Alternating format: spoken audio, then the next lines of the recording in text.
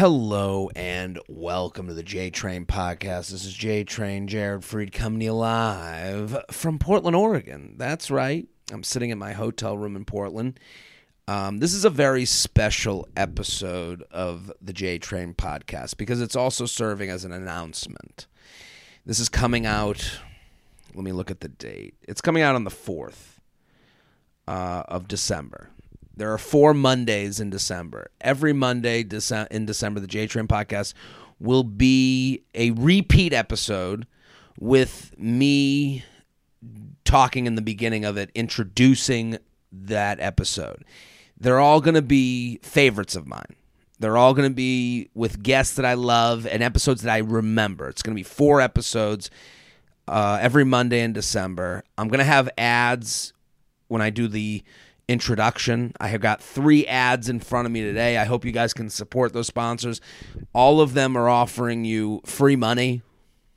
So if they can help you, use the code and we can help you with getting some cash back, so to speak.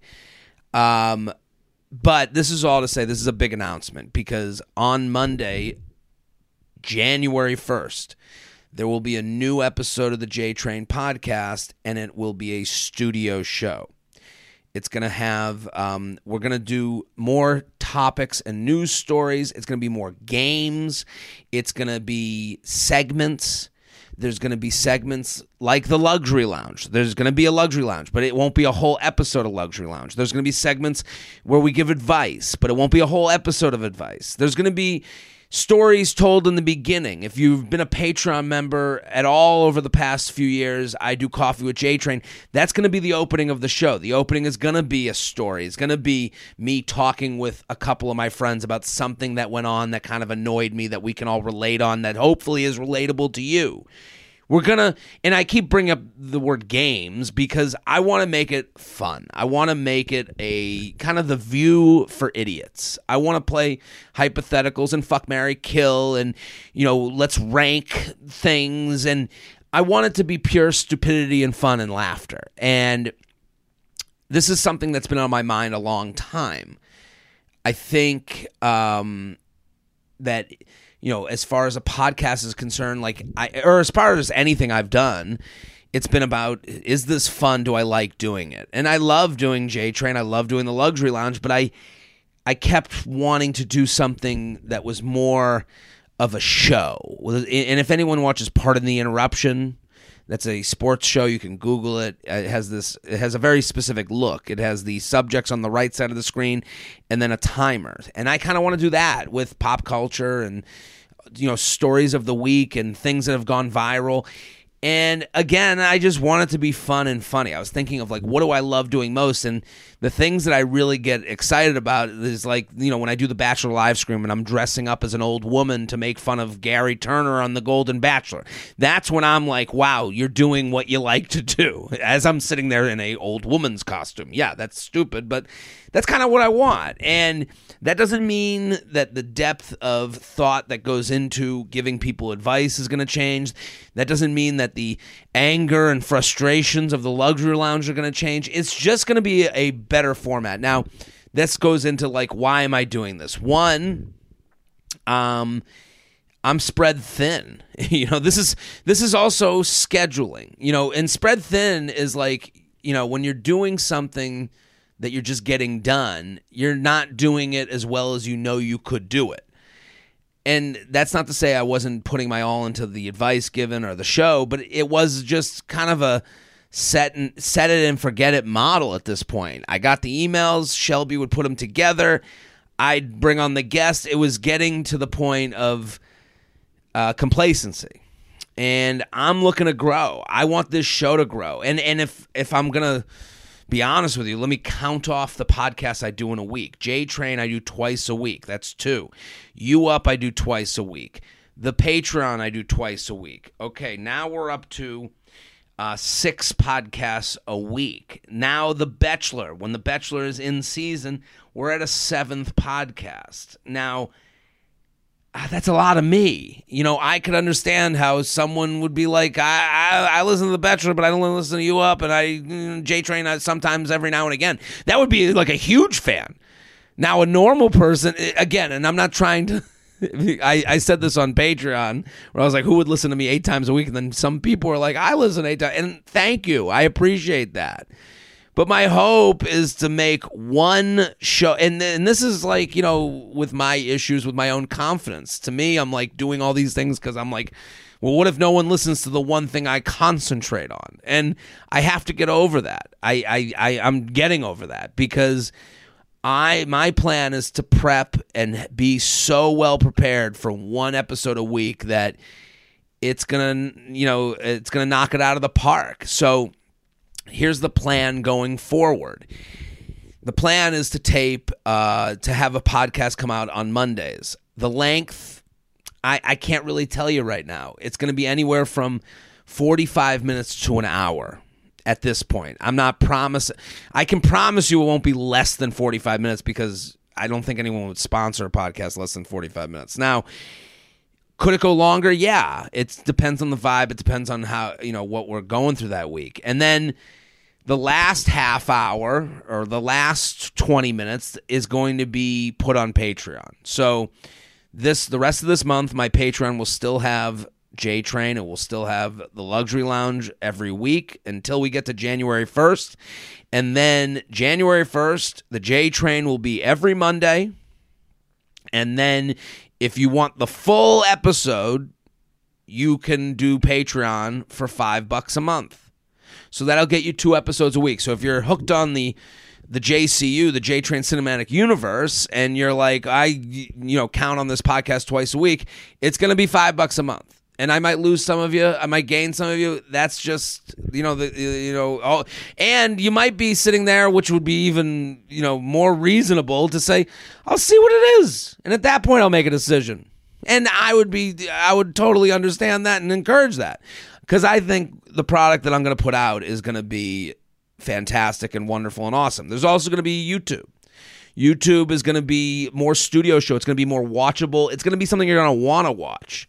I noticed whenever we played games on U Up or, we brought out do something a little more visual, people go over to the YouTube. So this is going to be a very visual podcast that will also understand that some of you are just listeners, and that's okay. But I'm really trying to find, some more fruitful waters on YouTube land with this change. So, and, the reason for the change is the nature of, so back to the reason for the change is the nature of my life. When you're putting out 7 podcasts a week, in addition to doing stand-up, and this is more, organizationally, I was starting to see someone, and then that relationship ended, and it was a lot, of it came. I came to the conclusion of I don't really have a house that's well kept enough to bring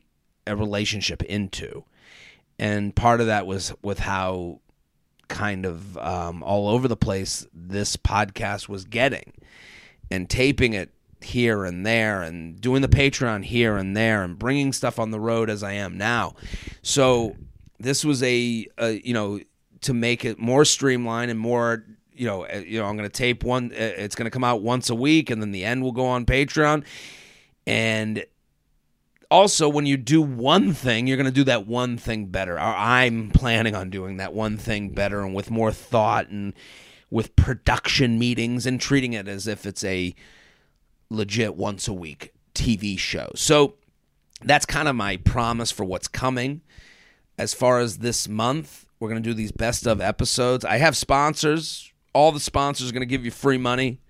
So if they can help you, then I want you to use the promo code. The first one is the first sponsor. I mean, this is the time of year for this. You got holiday parties. You have a lot going on this holiday season. It's important to save time wherever you can with Factor, America's #1 ready-to-eat meal kit. Saving time in the kitchen is a total breeze. I love Factor. Factor delivers chef-prepared, dietitian-approved meals straight to your door. They're always fresh, never frozen. Just hit them up, and in 2 minutes, dinner is served. Choose from over 35 weekly meal options, including awesome breakfast options like apple cinnamon pancakes, bacon, cheddar, egg bites with so many. apple cinnamon pancakes and bacon and cheddar egg bites. Wow, that's a meal. With so many options, there's something everyone in the family will love. I have done Factor. Here's what I love about Factor, especially this time of year. You're trying to like do the holiday parties and meet people for drinks, and it's like the easy time of year to kind of like lose track of going to the grocery store. And going to the grocery store just immediately means you're going to be healthier than you would be if you went, out for dinner or did something on the way to wherever you're going. Factor is a great option because it gives you that grocery store healthy vibe while also keeping, your time is helped. So 2 minutes, dinner's served. And when you're trying to be healthy, what do you want? You want variety and you want the right portions. Factor's the right portion. And it's going to give you a bunch of different options. Vegan, vegetarian, keto, calorie smart, protein plus meal options. No matter what your goals are, Factor can help you get there. So, and when I've been good, like with my eating, Factor's been a part of that because before I went to shows, I'd get it, pop it in, heat it, eat it, then I was ready to go. It wasn't this like indecision time. Head to factormeals.com/JTrain50. Use code JTrain50 and you get 50% off. That's code JTrain50 at factormeals.com/JTrain50 to get 50% off. Again, this is an intro to a best of episode. Now, I chose this episode because it was really the first time I started thinking I have more fun doing the show with friends than people I had just met. And I wanted to do more shows with friends. This episode is a luxury lounge episode. It's called Appetizer, Quantities, and 14-person booths, and it's with Anthony DeVito, who you should all go follow immediately. Anthony is one of my close friends, and he's just one of the funniest people alive. And he is going to be one of the co-hosts on the first episode of the new J-Train podcast starting on January 1st. Now, I remember we taped this, and also there's an ad in the episode. So this preview, there's an ad in the episode, okay? And in the ad is a joke that Anthony makes, and it's the dumbest joke ever. But you have to listen to the ad so that you get how many times we reference this stupid joke. So that's my preamble to the episode. There's also like as far as like the new J Train is concerned, like what I was thinking, I was like, what email from this episode would I choose as the email that we would do on a show that is more variety show? Because the new J Train is going to be, the open is going to be more storytelling, something that happened from the week.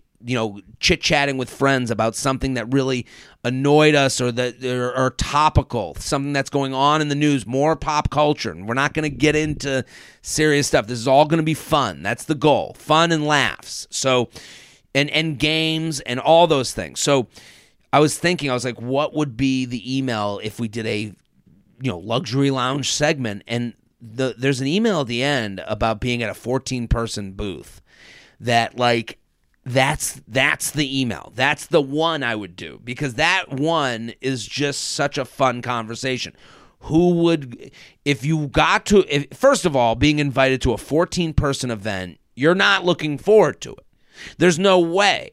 And then you get there and you see it's a 14-person booth and you're like, what if I have to take a shit? What if I have to leave here? And then we talk in the episode. I went and listened to the whole thing.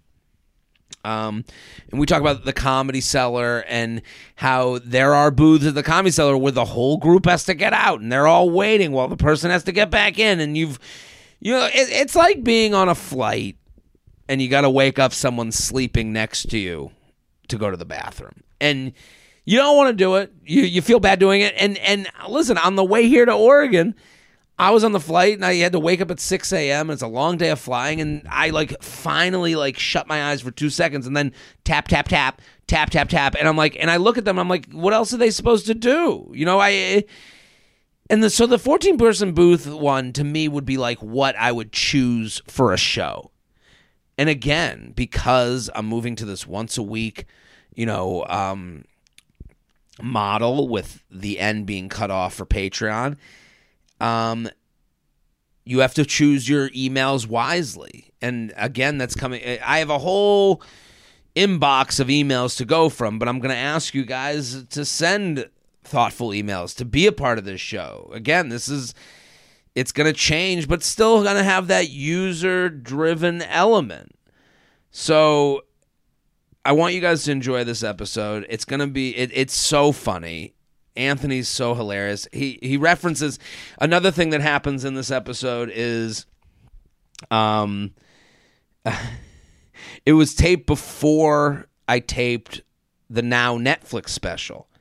And we talk about it, and it was fun for me to kind of listen to. I'm like promoting this New York City show that's happening in December 2022 and talking about like the hope of I literally say in the episode, I hope it ends up on Netflix. I hope this happens. I hope that happens. So that was kind of fun to listen to. Anthony also references his special, which you should all go watch. It's on YouTube, and it's fantastic. He also talks about doing his one-man show, which is also fantastic, and how he went to Edinburgh, which Edinburgh is like, you go there with your sad tale, and you have to tell it, and there are awards given. It's something I would never want to do. I would never want to do it. It just sounds like hell on earth to me. But he had just gotten back from it, and that's the preview for this episode. Really, I'm trying to think of what else this episode shows you kind of the vibe that I'm looking for the new J-Train podcast starting on January 1st. I want this vibe of all fun and laughs and stupidity, and to get into, topics like, I'll give you an example. And lately I've been thinking a lot of like how I would plan a show. Every Monday I go, what's the show this week, Jared? What would you do, hypothetically? To kind of prepare myself to prepare a new type of podcast that's coming January 1st. And I remember there was one week, the week that Matthew Perry passed. And I thought it was, the Matthew Perry story is very sad. And also, he's that guy where every now and again someone would go, oh, he's so underrated. And then when he passed, that became kind of a topic of conversation where people were going, man, he is underrated. And you heard that a lot. And then people started bringing up his clips, and you saw how funny he was. And then there were these interview shows that he would go on, and he's telling stories. I would encourage all of you to go look up Matthew Perry talking about meeting M. Night Shyamalan. It's a fantastic story that he tells so well. He's funny. He's not exactly, in a lot of these interviews, he doesn't come off as very likable. He seems like if you described him, he would be someone's like, someone would go, well, I like him. It felt like that, but then, if you like him, you love him, it kind of felt like. And then when you saw all the kind of eulogies that were being written by friends, not just Friends, the show, but like people that he knew in Hollywood, it had that vibe of like how much they loved him because they really knew him. And I do think sometimes people who have a little bit of, edge to them, on the outside, they do have some of the closest friends because they don't let everyone in. So I was thinking of that, and I was like, I remember that when he passed, I was like, would you do this on the show? And it's like, yeah, I would talk about it in this exact way with friends. And I actually brought, and this gets confusing, not friends to the show, with colleagues and comedians. I actually went to the Comedy Cellar that night that I was thinking about it, and I was like, what do you guys think of Matthew Perry? And we all started talking, and we're having a really fun conversation about how great he was and how good of an actor, and how, I think he was in Fools Rush In, and he was really good in that. He was also in a movie with Bruce Willis. Fools Rush In, he's in that. And he was like a leading man for a minute. And then he was in this like Matthew Perry, Bruce Willis. What was that movie? It was like an action movie, and it was really good. The whole 9 yards. That made tons of dough. 6.7 out of 10. I thought that was a funny, fun movie. They made a second one. Get out of here. 6.7 out of 10. It's a funny movie, and you remember that? And that was like, oh, is Matthew Perry going to be thinking? And I think he struggled, obviously with addiction and drugs and alcohol. I'm not sure about drugs, but alcohol, if you go look up that M. Night Shyamalan movie, you're like, oh yeah, this guy had some things. But I was thinking, what would, and I'm sitting at the Cellar, and I was talking with like John Laster and Nathan McIntosh and Val, who's one of the managers of the Cellar. And we were like, okay, who's your top 5 NBC Thursday night characters? Just characters, like Chandler Bing, Kramer, Kelsey Grammer, Frasier, Niles. We were going over all the characters. And I was like, this is the conversation. This is the opening.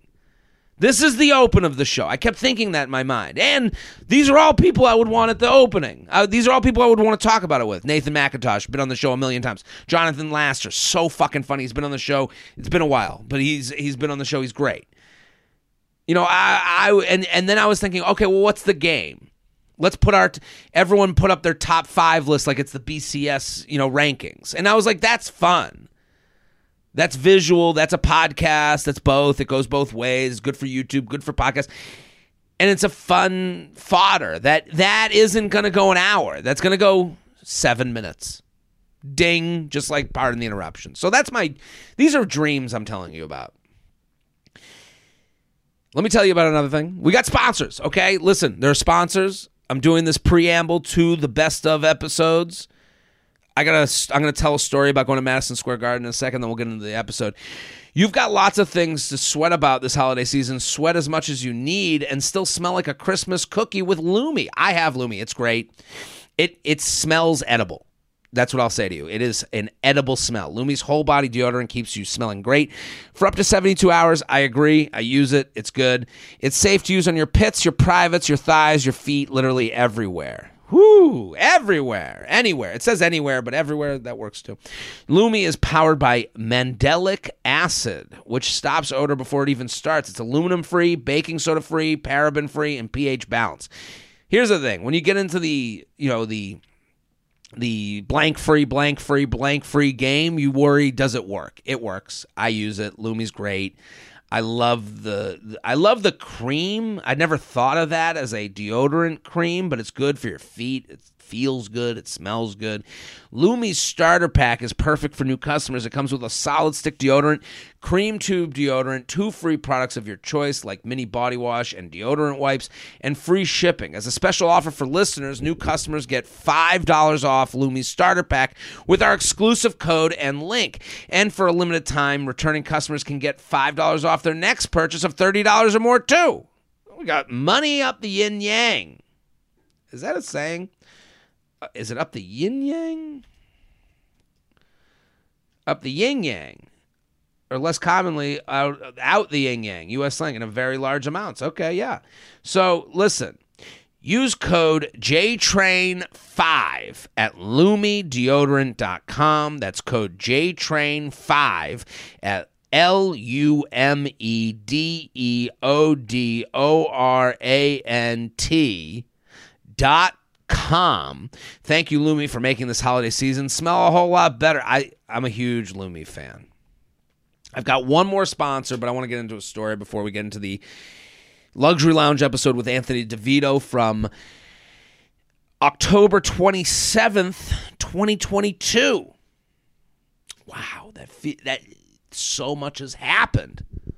Since taped the special, went to Europe, got the special sold. It came out. What a year. Oh my God, I'm getting emotional. And we're changing the J Train podcast. That's right. And if you're not a Patreon subscriber, but you've enjoyed J Train, the Luxury Lounge, twice a week, you got to subscribe. Patreon.com/Jared Freed. It will start January 1st, but right now you can kind of get a taste of what I do already. I do Coffee with J Train and Luxury Lounge on Patreon. Those will all be a part of the new J Train studio show. Okay, so earlier this week, I'll just a few things. I saw a woman. I just went for breakfast So I'm in Portland, Oregon. The shows have been fucking awesome. Comedians love doing shows in Portland, Oregon. And it's talked about a lot. One, because the club is really good here. It's a Helium. Helium is a chain that's all around the country. But what they do really well is make a chain comedy club feel like it's a homegrown thing. I think most of the waitstaff at the club are also comics. The people care about it. They want the shows to go well. The club room is actually kind of built in a way to make it feel like the laughs are louder. That sounds ridiculous, but if you've done any form of talking on stage, the room and the shape of it and the look of it matters. When they seat people, they make sure, Thursday, Friday, both sold out. Second show Friday was like half full. They didn't just let people sit wherever. They go, hey, you're going to be huddled towards the front, and then it makes it a better show. Sure, there's one person that's go, well, I want to sit in the back. Well, you can't, sir. And then they go, well, I'll leave. Fine, you leave because the show is going to be better.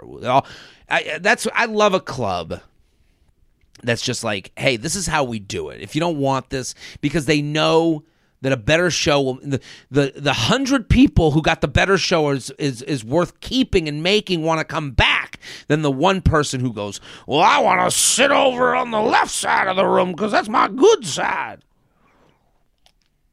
So comedians love it here. I would also want to give credit to the people of Portland who go to comedy shows. What you have to know about Portland, if you ever bring up Portland, Oregon, it is a political launching point for people.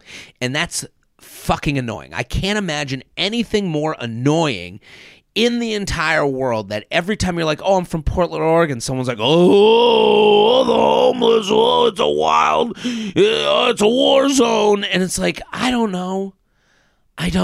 The assumptions that go with Portland, if you go to my TikTok, I put up a couple videos, the comments, anything Portland, the comments get crazy, so viciously political. And it would annoy me. And listen, there are issues here. The homeless thing is an issue. And it's not just, I would say, we have homeless in New York, and that's, it's an issue all over the country. Don't get me wrong. Everywhere I go has homeless issues. Here, though, it seems like it's a drug issue. It feels like, I have empathy for anyone going through that, and you don't want anyone to have to live outside. It's crazy. But here, what you see is a lot of people who you can tell are just on drugs, and they're addicted, and it's a totally different issue. And the young people that you see on drugs that are out in the street, they kind of remind you. I don't know if this is painting a picture or not, but they kind of remind you of the kid in your high school who was smart but acted out and had a little more rock and roll to them than you ever did. And you'd laugh sometimes, but a lot of times you knew they were just like taking up time from class. And finally, when they would stop it, the teacher would be like it would be, you could tell they exhausted the teacher. I think every high school had that group where like they were going to like try to make their point and more than they were smart enough to know how to make a point. I'm rambling now, but I think if you know what I mean, you know what I mean. And that's kind of what a lot of the homeless here have the look of like someone that you're like, yeah, you're young, you're able-bodied, and you seem to be harping on something else instead of just letting shit go. I don't know, because you see it from like I was at Stumptown Coffee, which is like a local chain here, and now is a national thing.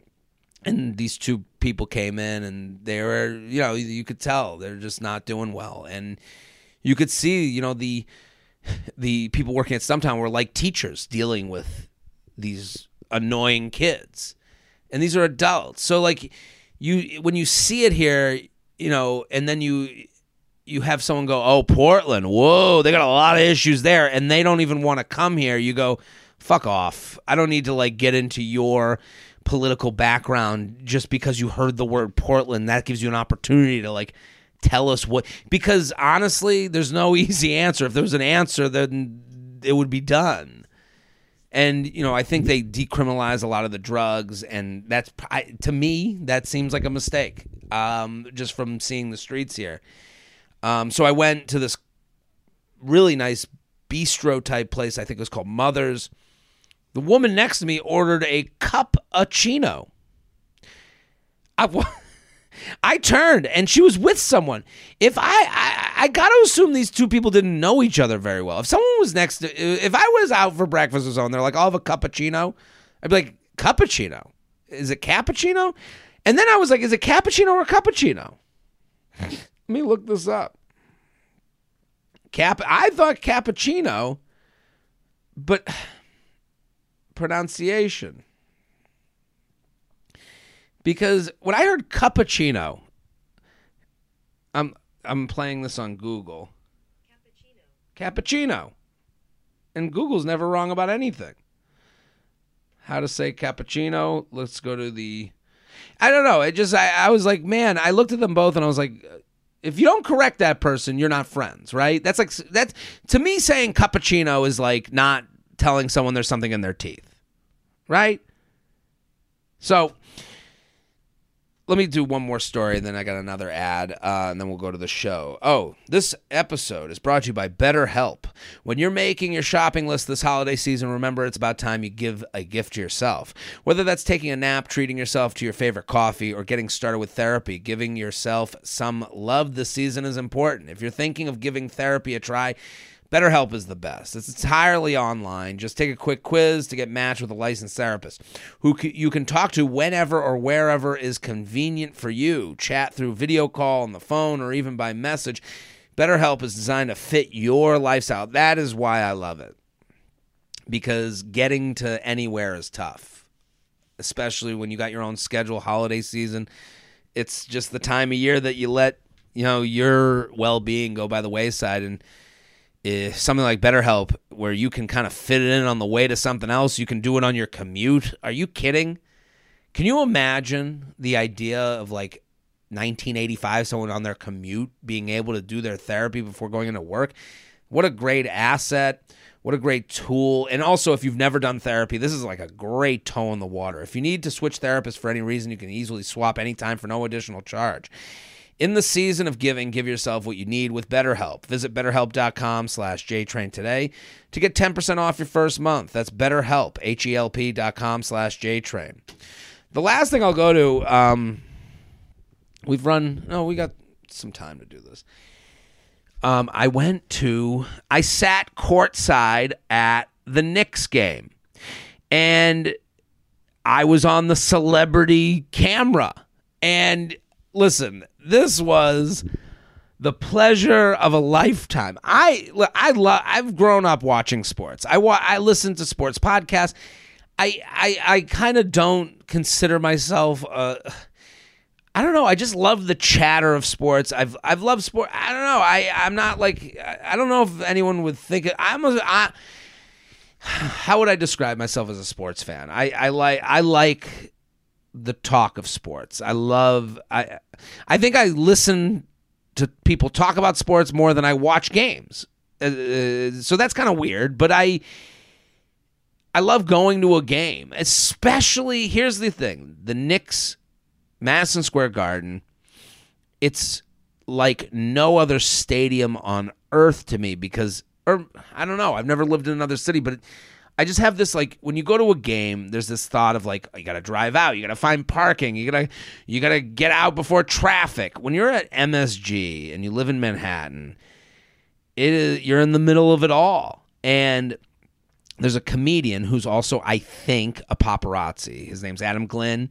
Great guy. I've known him for years, and I see him around. And he was like, and we were talking one night, and he was like, why don't you ever go to these games? And I was like, what are you talking about? He goes, you could go sit courtside at the Knicks. I know all the people in the marketing department that hook up quote-unquote celebrities or people with followings to get into the game. He's like, you got enough. You should go. And I'm like, I would love to. He goes, I'll set it up. I can set it up. And he's like, I'll come with you. I was like, great. So he then texts me, hey, man, want to go on Tuesday night after Thanksgiving? And I was like, I would love to. And so he's like, just meet me at Madison Square Garden at 31st and 8th. There's a side door. and we'll go in together. So I meet him by the door, and, Adam is used to being there working. Like, he's there at that door to take pictures of celebrities that come out of that door. And it was funny because he's like there with me. He hooked it up for me, but I was bringing him because he's like, this is great. Usually I'm here working. And I'm like, this is awesome. So we go into the side door, and they have like the TSA security thing. Like, they make you take your stuff out of your pockets. This is how they treat you as if you're a celebrity from minute one. I walk in there. There's a person with a list. I said, I'm Jared Freed. They're like, Mr. Freed, we're so excited you're here. We love the special. They're blowing smoke up your ass from minute fucking one. So I go, thank you. And then they go, do you have your guest? And I'm like, right here. And they go, oh, we know Adam. They know him. And then they go, okay, Adam, go through security. Jared, you can come this way. They made him go through security. They let me walk immediately to the elevator. What? It's crazy. And then they put you in an elevator with someone. Everyone gets a person that leads them through the whole place. So the person goes in the elevator with Adam and I once he gets done putting on his shoes and belt after going through TSA. And then we get in the elevator. They bring us up, and there's this room, and it's beautiful. Mahogany. It looks like a beautiful golf club grill room. If you're familiar with golf clubs at all, it's like the less dressy room that you could eat dinner in. And this woman greets us, and she's like, Jared, we're so excited to have you. Oh my God, we think you're so funny. Like, they don't, in my mind, they're making all this stuff up. And she goes, anything you want to eat or drink, or there's a tea bar, there's an alcohol bar, tea and coffee bar, alcohol bar, and then there's the buffet. Someone comes over and seats us at a seat. They seat you. In the room that I saw, Tracy Morgan, Justin Tuck, who used to play for the Giants, Victor Cruz, who played for the Giants, Michael Bloomberg, the former mayor of New York, was there, Kelly Ben Simone from the Housewives, and she was with her daughter. And like, it's funny because Adam, and with what he does, he deals with celebrities. He knows all these people. He's taken pictures of all of them. So we sit down, we go to the buffet. They have sushi. They have a charcuterie. Didn't look that great. They had shrimp, this honey shrimp that were huge. I don't think I've ever seen shrimp that big. Lamb chops, a little dry. They had a fried rice, which I'm going to get into. It was pretty good. They had a string beans, and then there was a Brussels sprout. And I think there might have been a salmon of some sort, but maybe not. Then there's a dessert bar, but it's not, it's not a buffet that you're like, whoa, the size of it. It's just well done. We get the food, we go to sit down, and a woman comes up to us, and she's like, Jared, again, huge fan, love the special, thank you, thank you, thank you. She's like, would you want to go on the big screen, on the Jumbotron? I'm like, yes, thank you. Oh my God, yeah. She's like, we picked out a clip, and I'm like, is it a good clip? And she goes, well, I liked it. I'm like, oh God. I'm like, what was it? She goes, it's funny. I'm like, so I'm already nervous. And she goes, we picked out a clip from the Netflix special, and then we're going to put the camera on you, and all you got to do is wave. And I'm like, sounds great. She's like, it's going to be the second half, third quarter, second timeout. So, okay. So then we get done eating, and it's like game time. So someone comes over, and again, a person comes over, grabs us by the hand, brings us to the floor seats. You get to the floor seats, and all you want to do is look like you've been there before, but you can't do it. You can't. I've done floor seats before. I went with Michael Che, and it was one of the best times ever. He actually talked about it on Fallon when he was on the couch with him and pulled up a picture of him and I sitting courtside way back when. So you can't contain yourself. You're like, you can't stop smiling. It's the coolest thing in the world. You do the move where you look back at everyone sitting, and you kind of want to see who's behind you, and then you want to take a picture out on the court, and it's a little embarrassing, but you're like, I got to get the fucking picture. And then the game starts. Now, I'm betting on the game. I'm a DraftKings user. I put money on the game. I'm like, let's have some fun. I'm going to go Knicks, 11.5 favorites. Let's do it. It was also, they do this in-season tournament. So, like, that's happening. And at one point, I go to the bathroom. So you have to, like, leave, and you can't come back. You know, you got to get out when the gameplay stops, and then you got to come back. They also have wait service at your seats. So I go to the bathroom, and I'm in there, and this guy is like, Jared Freed. I'm washing my hands after I'm done peeing, and this guy goes, Jared Freed. And I look over, and he goes, do you know me? If you say someone's name and you go, do you know me? To me, you are an asshole. You're an asshole. Just, I might not if you're asking that question. And it's like, you're an asshole for doing it. I don't need to play this is your life game. I don't want to play, connect the dots. I don't. I'm at a game. And also, I put myself out there, okay? I'm not saying I am known by, I am sitting in the celebrity row, but I don't think high of myself in that way. I hope I don't come off that way. I don't. I really don't. But I am also putting things out there. So the person who's an accountant that puts nothing on social media, I don't know if, you have to know. There's a difference here. And I go, I'm sorry. He goes, I'm blank blanks. I'm so-and-so's brother. Now, I'm not giving the name away, but he uses the name of his sister, but then uses her married name. So now it's like, are you fucking with me? And her married name she uses, and the only reason I knew who it was is because she married someone from my high school. And they were like high school sweethearts. So I'm like, and so I'm going, and again, this is all surprising me. So I'm like, oh, you said this name, but I think her name was this, and you're this person's that's your sister. I didn't even remember she had a brother. And I'm like, hey, and I fake it. I go, hey, well, it's good to see you, man. I hope she's doing well. Tell the whole family I say hello. He's like, and then we're walking out of the bathroom together. He's like, oh, and yeah, I saw you. I didn't even know you were a comedian. You got like a Netflix thing. And I'm like, yeah. He's like, you're pretty funny. And I'm like, thanks, man. Well, good to see you. And it's like, I don't need to know anything else about this guy. He's an asshole. You're a douche. That interaction, I don't need any more for the rest of my life. I'm done. We're done. Over. OVA. Over.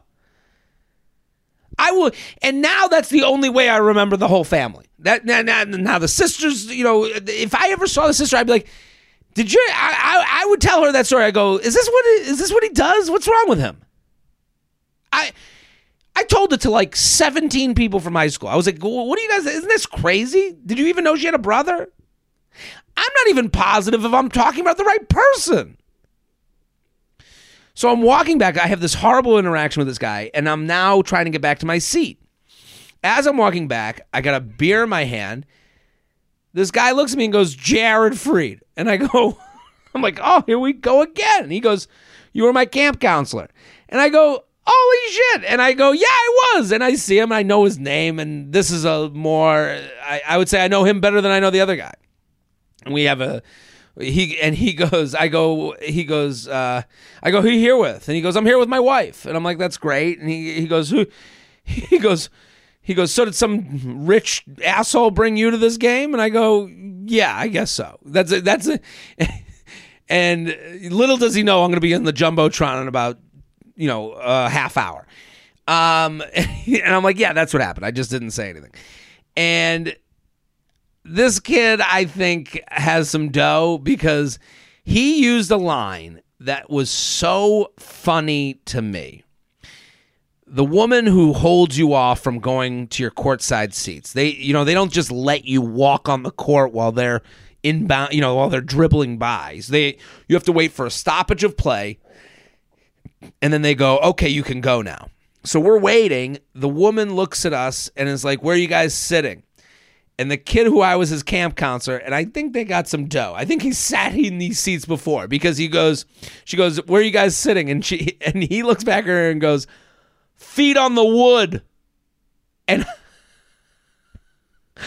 I started laughing. Feet on the wood. I will never forget my entire lifetime. I will live a life. Feet on the wood is how I'm going to describe courtside seats forever. Go back to our seats. And during halftime, I'm like, okay, what am I going to do? I don't have to do something, but I want to. Again, they're going to show a clip. They're going to have comedian under my name. You better be fucking funny, dude. So Adam and I go to the back room during halftime. I had one beer while I was on the court. And it was like a big, tall boy. And then we go back to the room that had, all the celebs and the buffet. And I get another beer. And I got like a light beer. And I'm like, okay, when they announce my name, when they do me on camera, I'll chug the rest of my beer. I'll do a beer chug. And I text my brother and his fiance. I'm like, okay, I'm going to do a beer chug. My brother writes back. He's like, I'm not sure that's your brand. I'm like, what are you talking? My brand? Having fun at a Knicks game? That's my fucking brand, dude. So I get annoyed with my brother. And I get the next beer and I pour out half of it. And the plan is to have a couple sips so that when it's two second time out of the third quarter, now I'll have the ability to chug the last third of the beer. It'll have the look, and it'll be fun. As this is coming, I look at Adam, and I see he has half a beer in his hand, and I go, Adam, chug half of that. I'm going to take the beer out of your hand, and I'm going to chug that after I'm done chugging mine. He's like, okay. So the plan is set. They come over the camera. They put the camera like 4 inches in front of your face. They play the clip. Everyone's like, woo! I see the clip. The camera's on me. I stand up. I raise my beer. I get on one knee. I chug it. Then I turn. I take the beer out of Adam's hand, who nobody knows I'm with him. So it just looks like I'm stealing a beer out of a hand. I chug his. I got beer going down my cheeks and onto my shirt. And then I go to the guy that's next to me on the other side who I don't know, and I take his phone and I start fake chugging the phone. That's the bit. High fives, laughs. The guy whose phone I took, he's laughing.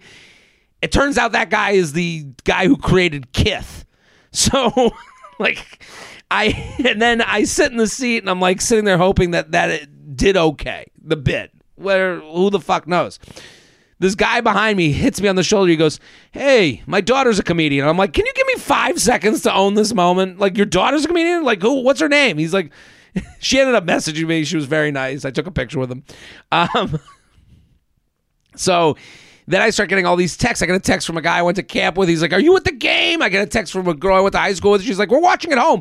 I didn't realize it went to like the local feed. Like they're watching in Westchester, me on the celebrity Jumbotron. Just what a cool night. And then game's over. You walk out right into the belly of Manhattan. And it's just like the best night. I should do ads for MSG. It's just what a spectacular place to watch a game.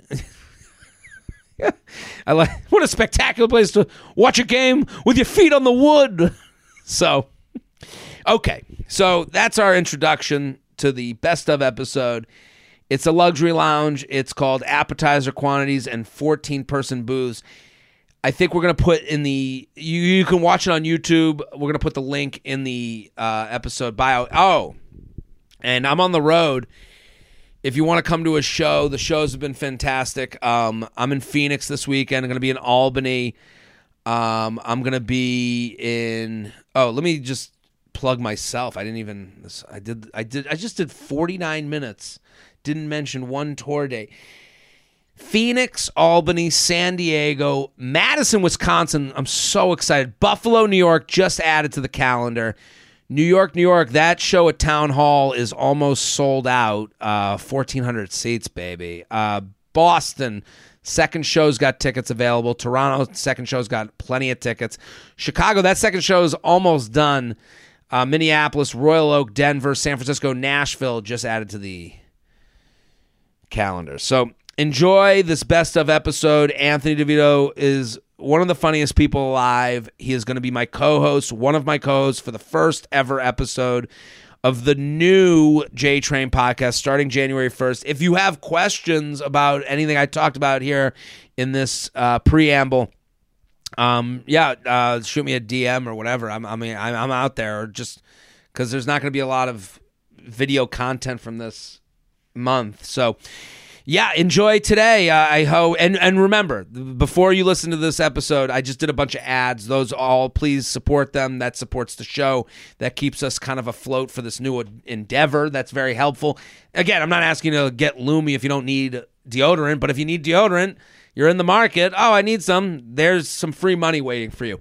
But you got the ad in this episode isn't an ad. But we didn't take it out because there's a joke made that makes the whole episode fun. All right. Enjoy.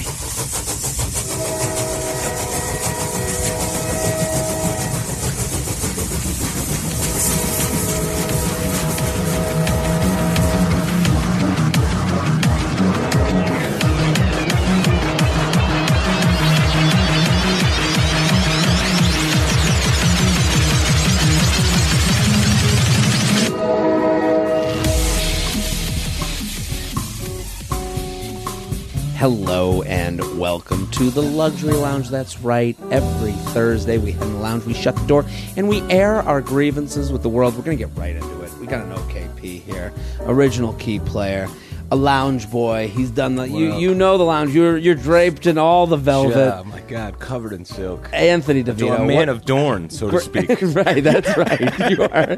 You live a life of lounge. Yeah, I'm a lounge man, a leisure man. I love that about you. Yeah. Welcome back to Thank the you, Luxury man. Lounge. Thank Great you. to have you.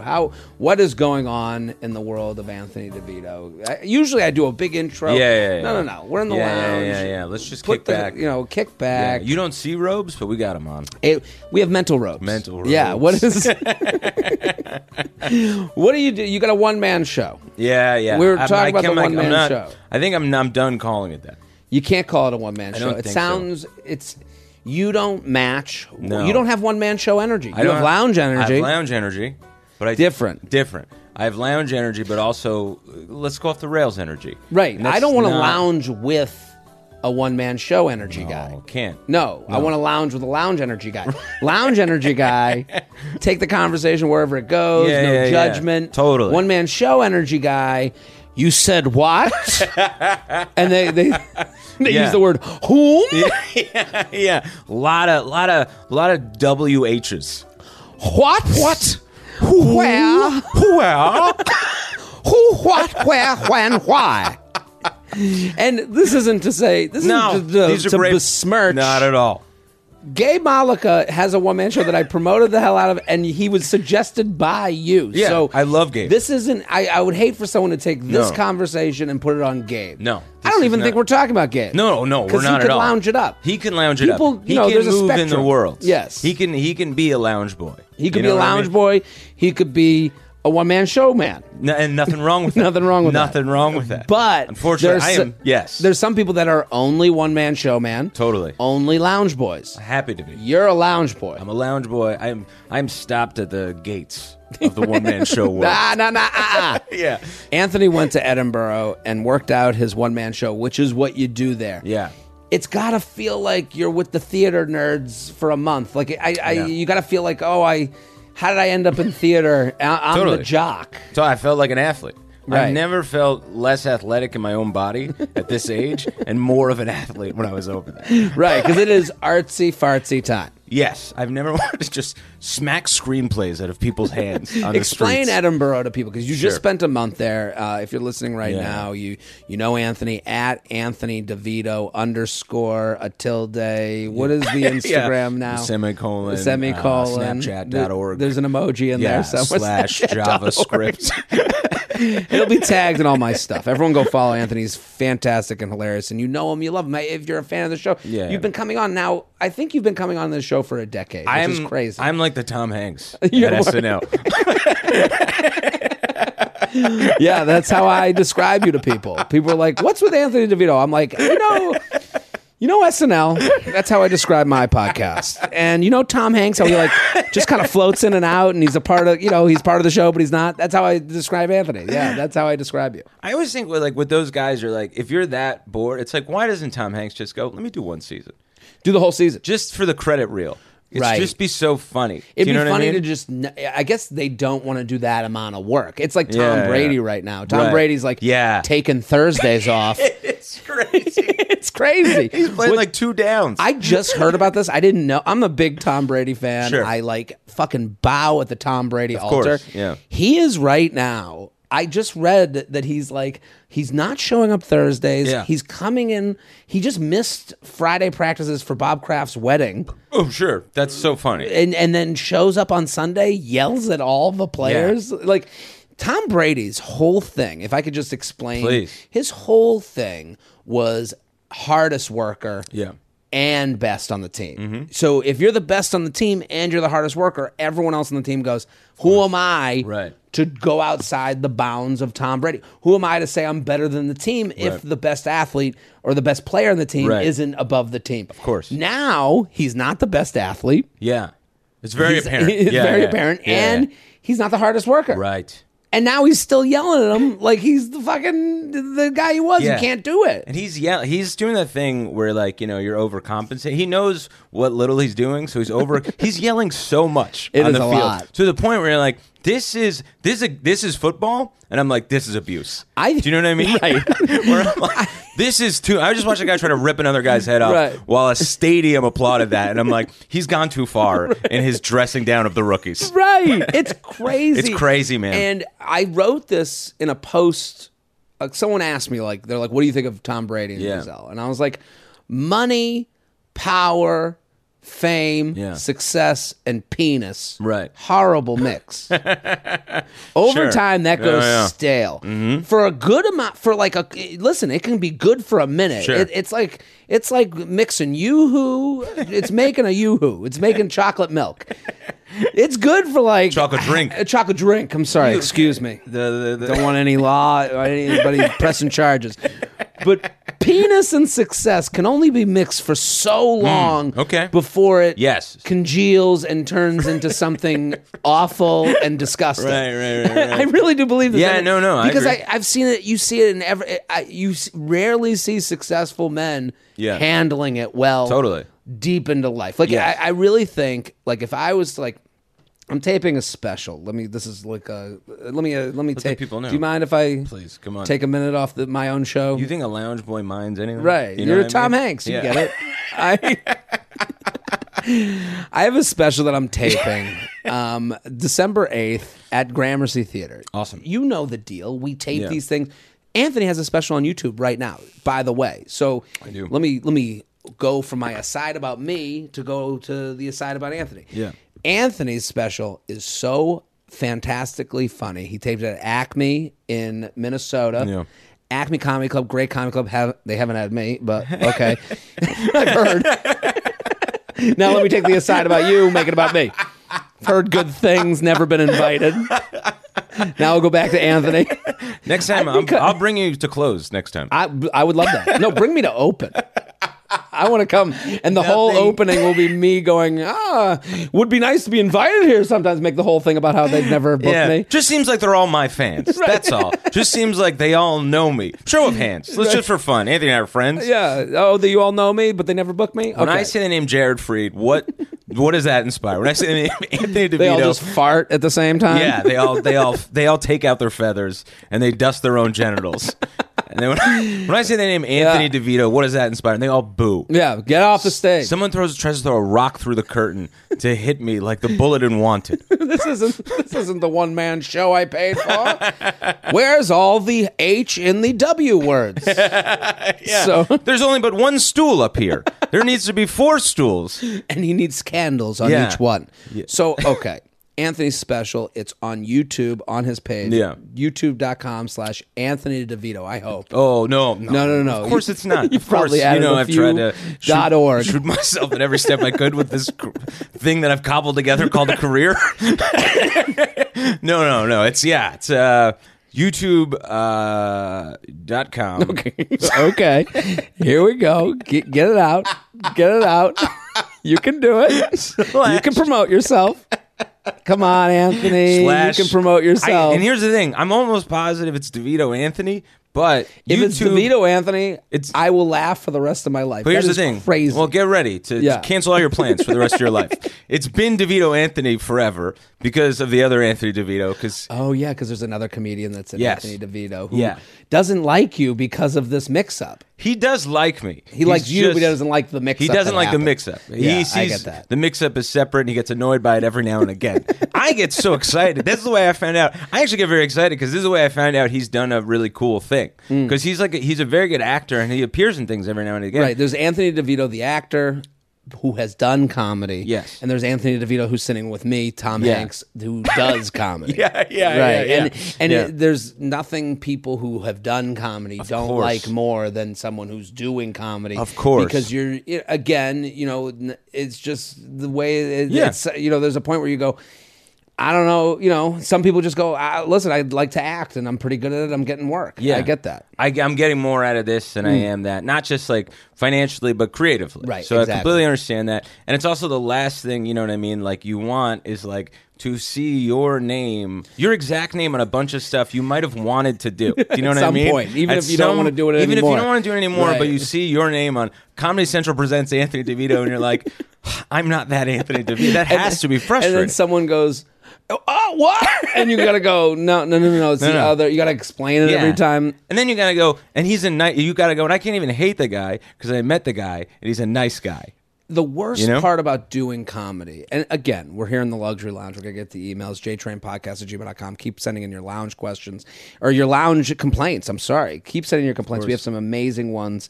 We're going to get to it. We're here with Anthony DeVito.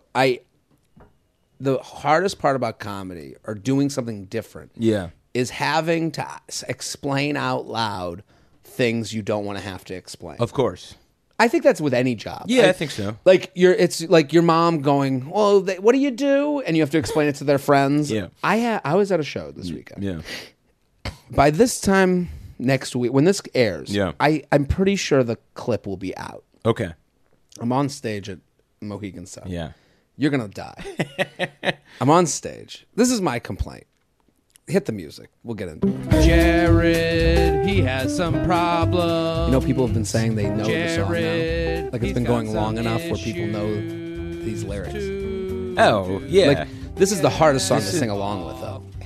Because it's so off key. Yeah. And it's off rhythm. Right, I take a lot of turns. So if you know the song, it is crazy. You have found a way to take a simple thing. You know what I mean? Like, it's a simple song. Right. But if you manage to make it off so much, it's impossible to learn. Right. That's so funny. So people have learned it. Right. Which is like, this is the... Like, I'm going, it's crazy. This is like Wesley Willis. Wasn't that his name? I think he died. You remember him, Wesley right? Snipes? No, it's not Wesley Snipes. No, there was a guy, he used to be on like Howard Stern all the time. We're going back like 20, 25 years. I think it was Wesley Willis or like Wesley Walters. He's a WW guy. Okay. To some capacity. But WW guy? Yeah, he's like a Wesley Whitman. Wesley Watt, like he's a WW guy. It's like a Weight Watchers guy? I think he was like a heavy guy too, okay. but he used to sing these like very much like that song. These like monotone, like scatting. Yeah, but kind of just like I'm going to the bank. Here I am at the bank, like something like that. He was hilarious. He's great. Yeah. I think he had some like he had a rotting brain, but like it's a doctor term. Brains aren't apples. I was in the medical journal. Yeah, I got it. Yeah, but he was a doctor. But it was just, it reminded me of that. Got the brain rot. Yeah, I don't have to tell you here. You got brain rot. Right. They're like, where'd you get your license? They're like, I watched House. Worked at a supermarket, and we just, figured apples and brains were very alike. Put them together. Okay, so here's my complaint. Please. You ready? Yes. I'm at Mohegan Sun. I'm doing the show. Yeah. I'm on stage. Okay? This guy in the crowd goes, I got a question for you. I'm like, okay. I didn't know we were doing that. Yeah, okay. Sure, This isn't how this dynamic works at all. He goes, how long ago did you take that headshot? And I look to the left of the stage. To the left of the stage is hanging my headshot, but not my most current headshot. My headshot from when I was 26 years old. Okay? It is next to the stage. So, first of all, performing next to your headshot, embarrassing as it is. That's already embarrassing. Of course. As a comedian especially, you take nothing seriously, and a headshot is supposed to be you taking something seriously that you're supposed to be a Joe goofball. Yeah. Some people's headshots are too goofy. They'll do like them strangling themselves with the microphone cord. Mic to the head. Mic to the head. It's all dumb. The headshot is dumb, but it's a necessary evil. Yeah. It's also from 11 years ago. Oh, yeah. So all of us look different than 11 years ago, okay? Just so drastically different. Not even a couple years. It's like graying hair, bloated face, like bags under the eyes. I am as I am now. And that picture is also a glossy, when you go to take your headshot, you're as good as you look then. Yeah. Not even on it's not your worst day at 26. It's your best day. And now I'm not even a real day at 26. Right. It is a fake day at 26 with Facetune. And now I am in the raw, no makeup, Saturday, 6 p.m. face, casino stage lights blaring down at you, which makes subway lighting look like a ring light. Absolutely, and also I'm fatter than then. Of course. Yeah. And I'm like, I look at this guy. I'm like, did you ask this to embarrass me? Because here's what a headshot is. And the club never asked me what headshot they want me to use. They just use the one they've always used. Of course, and because we're so comfortable together, I've been going there for years. They go, it's Jared. Who cares?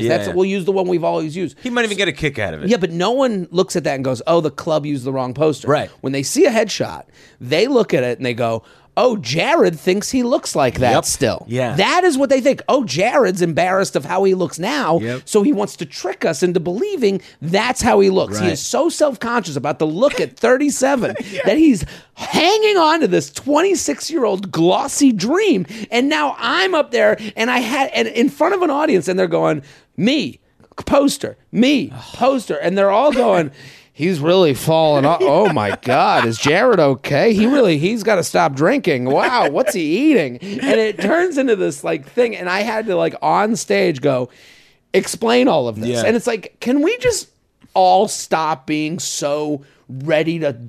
Let's stop being so comfortable together. Yeah. Stop being so comfortable around me. I'm uncomfortable around everyone I come into contact with. I was at the subway before, and this leads me to like the final complaint of the complaint. Please. Is the comfort level people have coming up to you and talking to you. Of course. I come up to people, hey, I'm sorry, I'm just want sheepish. to, sheepish. Totally. I'm like, bent please, over. I'll suck your dick before we start talking. I go, I'm at the train station waiting to go to Connecticut for the shows. Yeah. This guy walks up to me and goes, how's it going? I go, pretty good. He goes, life is good, huh? I go, what? Like, I go, I guess so. He goes, seen you do stand-up a bunch of times. You're like, and I go, life is good. Why did you give me those 2 moments where I went, are you going to try to fuck me? Or are you going to try to rob me? Do we go way back? Yeah, exactly. Or like, do I owe you money? What is this? What is this? What's going on? Why the preamble? You got to tell me that first. Present what you present your wares. Yeah. I'm looking at him going, I must have looked at him like he had 7,000 heads. He goes, life is good, huh? I was like, what? No, now. It isn't. Not this moment. It's horrible. I hate my life because I'm talking to you. Yeah. And then he goes into, and then here's the biggest issue. Yeah. He goes, I used to do a little bit of improv myself. And I go, this is why. Yeah. He thinks, it's again. Let me guess, you didn't open scenes very well. Right. You didn't really get the surroundings of your scene. Yeah.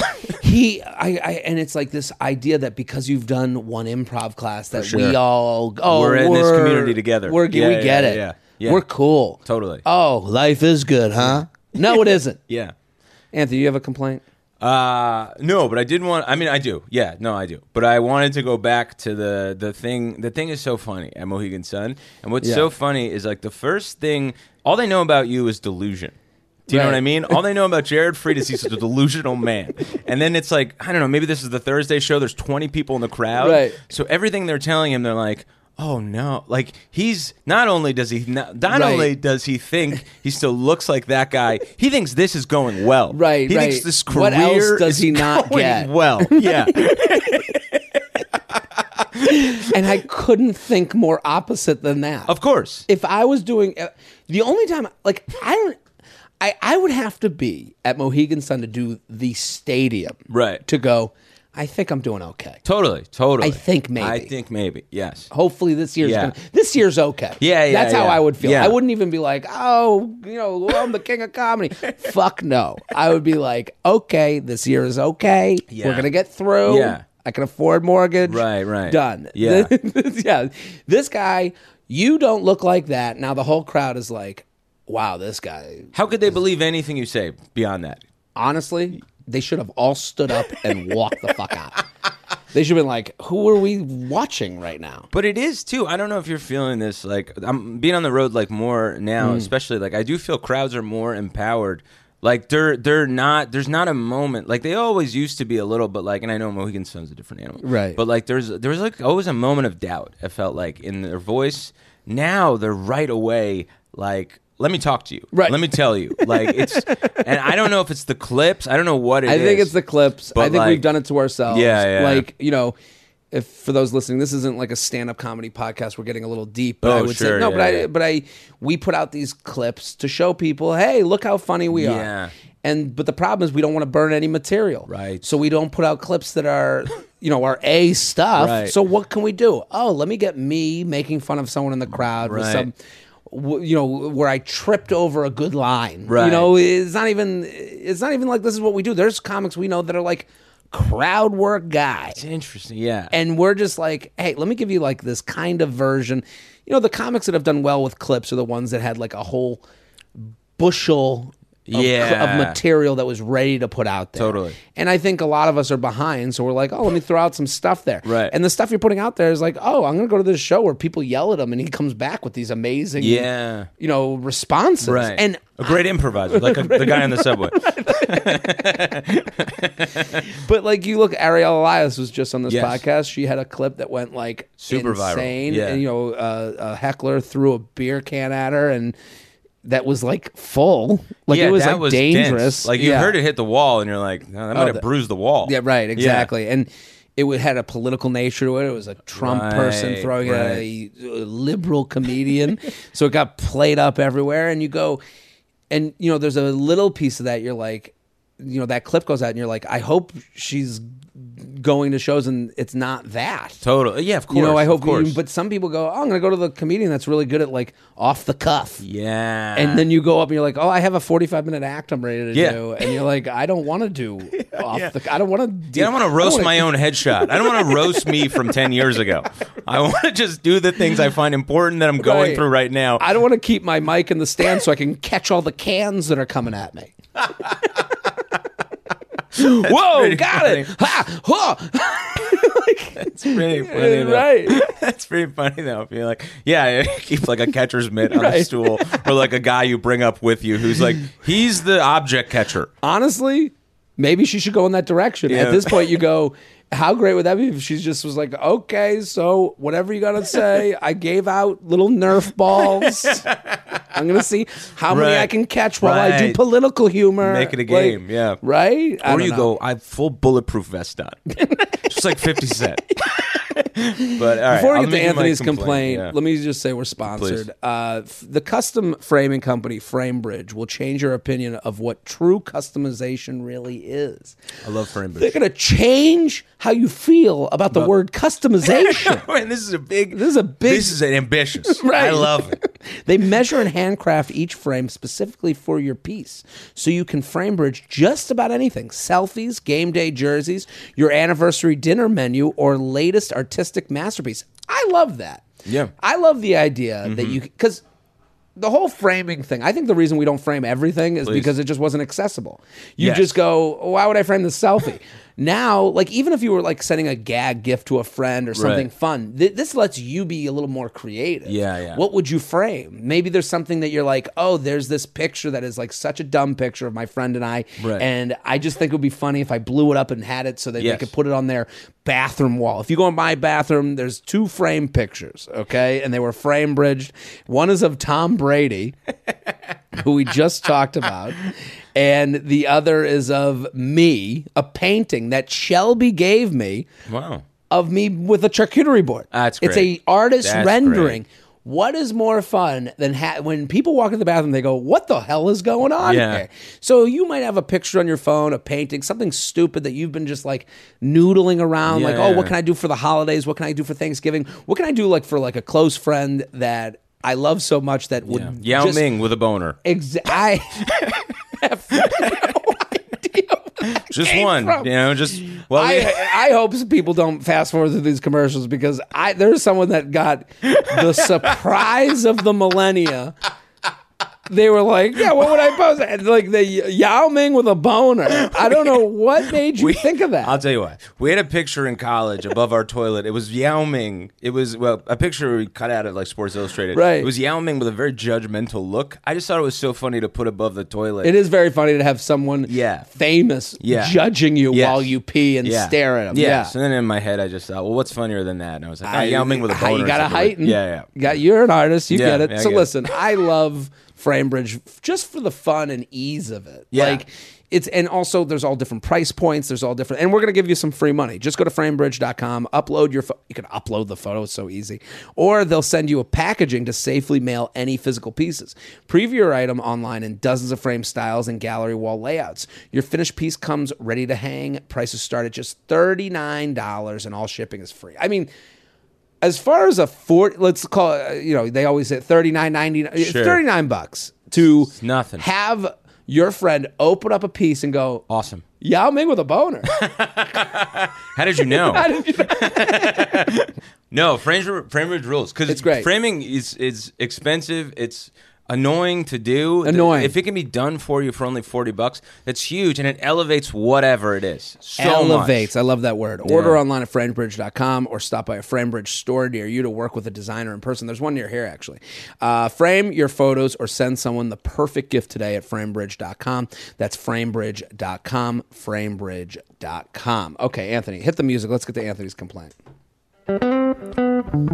It's the guest's turn to complain. I hope people watch They're on YouTube. Ready we have to some jump in. during the song. I think it's some of the most fun. Like little like jazzy points. kind of bobs and Right. stuff. It's a nice break in the action, and it's also like really taking in the music. Exactly. YouTube.com/JaredFreed. Every episode. Yeah, I'm putting it on YouTube. It's great, man. I love the backdrop. Listen, isn't it cool?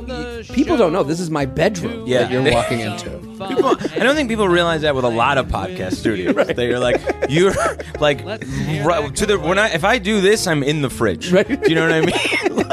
This isn't like Hollywood. It's like Jared's underwear is like right there. Right. I put the underwear as close to the guests as possible. I want to let them know. Yeah. So what's your complaint, Anthony? Oh, okay. So my complaint is about the Great British Bake Off. It's a new season.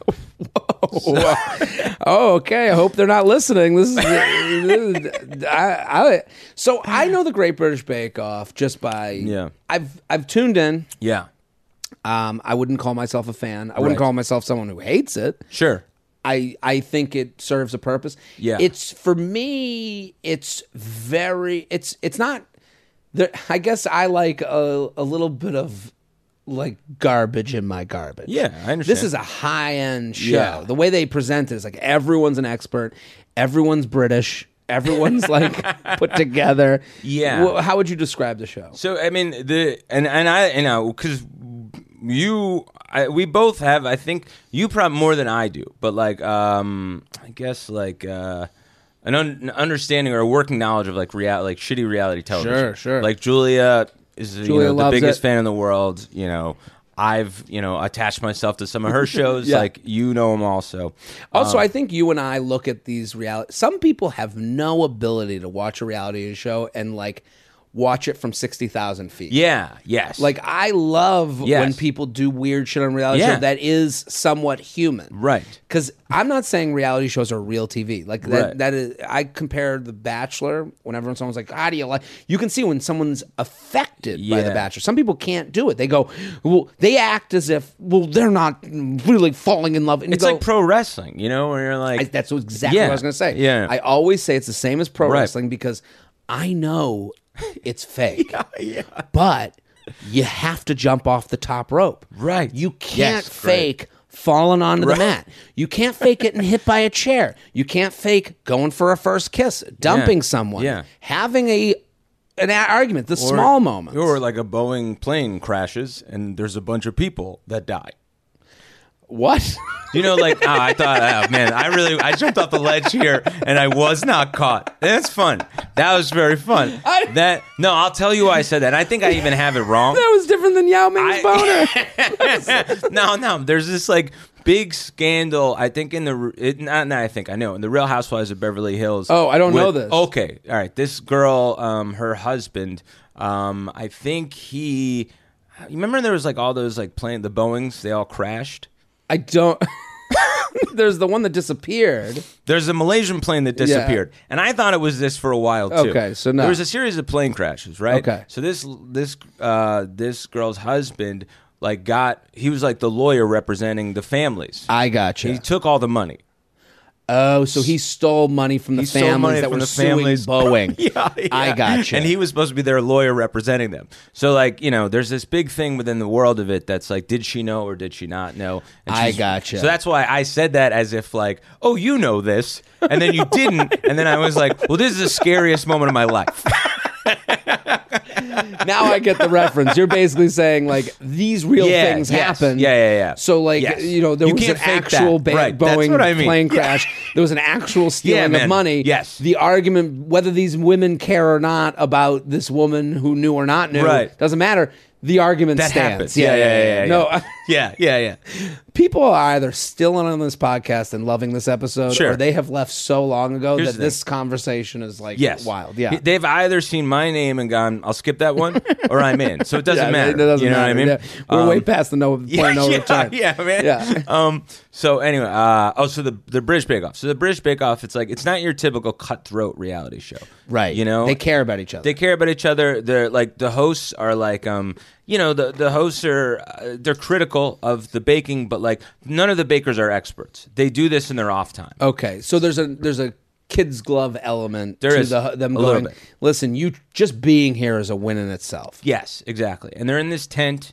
They're away from their families. They're away from their job. They're in this tent behind a castle for like a month or two. They just have to be move in this there? competition. They yes, they have to move so there. So they all live in a house. They all live in a house. Real world style. Real world style, but you don't see any of that. Okay. You just see the baking. They just want to focus on the baking. Okay. But like the show, so it seems a little weird that they would have them live in the house. It is a little weird. And it is a little weird that they don't tackle that aspect of it. And if you guys fuck, go ahead, whatever. Have a sleepover. I'd be like, I want to go home. Also, it's like not your typical reality show. I mean, I guess Survivor's kind of like this, where you have like a 90-year-old and a 20-year-old. Right. But like that, those are the dynamics. Rudy. Yeah. It's always like, Isn't it crazy that I remember Rudy from Survivor? Yeah. I watched that show 30 years ago. I'm still like, Rudy. So impactful. So impactful. Yeah. Okay, go on. So you have this house, and it's like a woman named Patricia and somebody else with their name is just a screen name. Right. And they're living together, but we never see that, which is kind of weird. So old Patricia and ampersand. Yeah. Right. Yeah, okay. Right. Live in a house A together. guy who's just a brand. Right. He's just a website. so they're all living together. But, the show's on, it's like, probably like 10 season, whatever it is. And it's so popular that like it used to be the people that would come on the show. And I think this is very telling of like how much we regard celebrity or like we want these things more than our own lives, no matter how good they are. So like it used to be like the people that were on the show, they would be like, oh, she's retired, or he's like, he does this on the side, but he can do this for a month. It's not a big deal. One of the people on the show for this season is an epidemiologist, which makes me laugh so hard that like they stopped their cancer research for a month to just bake. Right. Like they have to come back and be like, where are we on cancer? We'll take our time on cancer. I had royal icing that needed to be done correctly. It's so funny to me. That is wild. Right? And nobody says anything to them. No one's like, hey, how we doing on cancer? Yeah. You are also, doing. we just came away from, or of course, certain places maybe still in some Yeah. form of an epidemiologist might come in handy.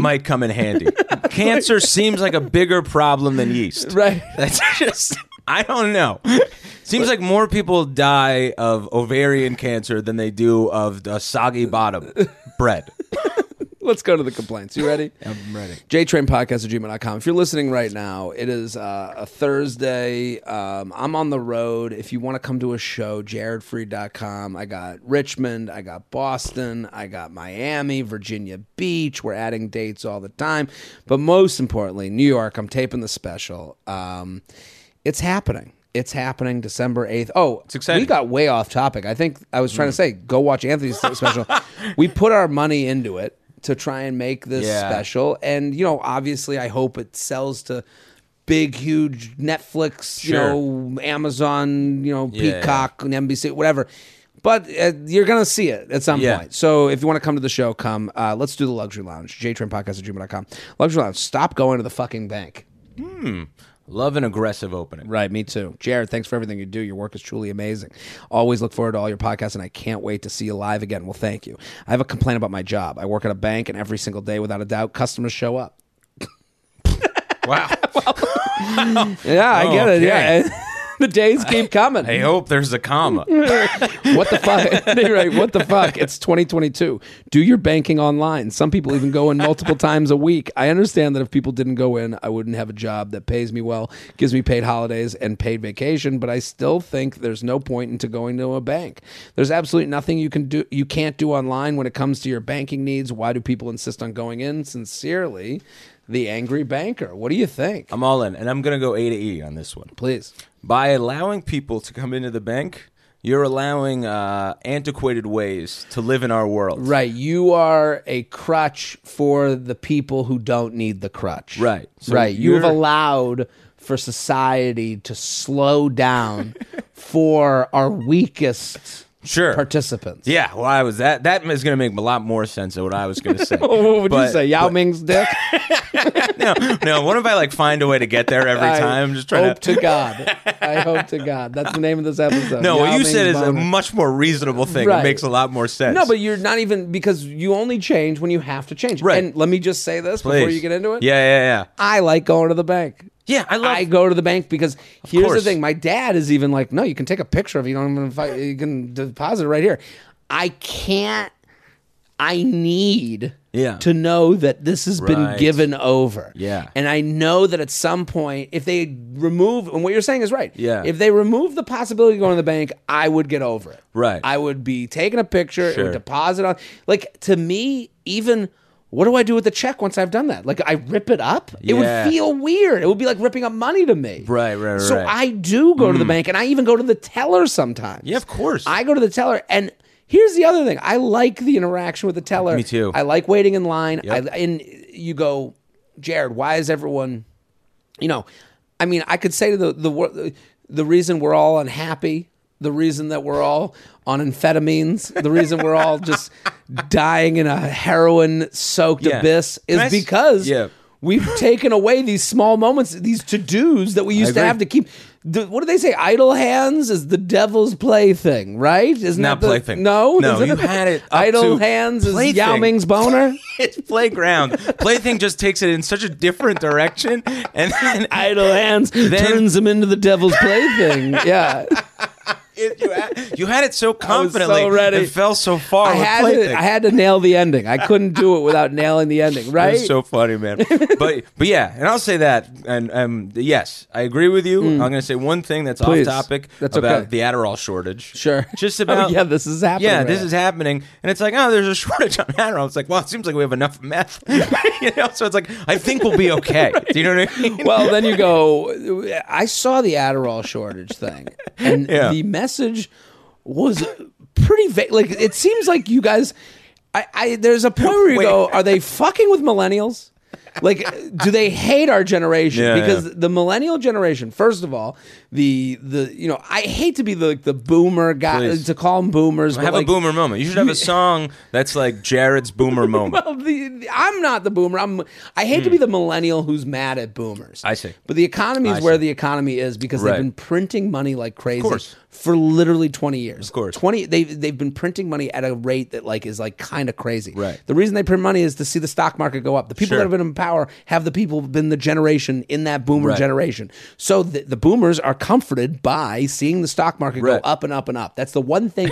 They turn on the TV every day. They go, stock market's up. I'm doing fine. Right. They've done this for 30 years. Your parents have been doing this forever. Your whole life, they go, did you see the market today? Not my parents. Well, But I get what you're saying. From the grave has done that. My dad in the grave. My mom, who's stock market, might as well be Greek hieroglyphs. But even people that don't work in the market, they go, it was up today. Yeah. It was down today. You hear that from people older than you. So their generation is comforted by up market, discomforted by down market. Right. So when it was down, the people in charge, their generation, were like, print the money. Keep it coming. Yeah. We got the printers right here. Let's just fucking make it.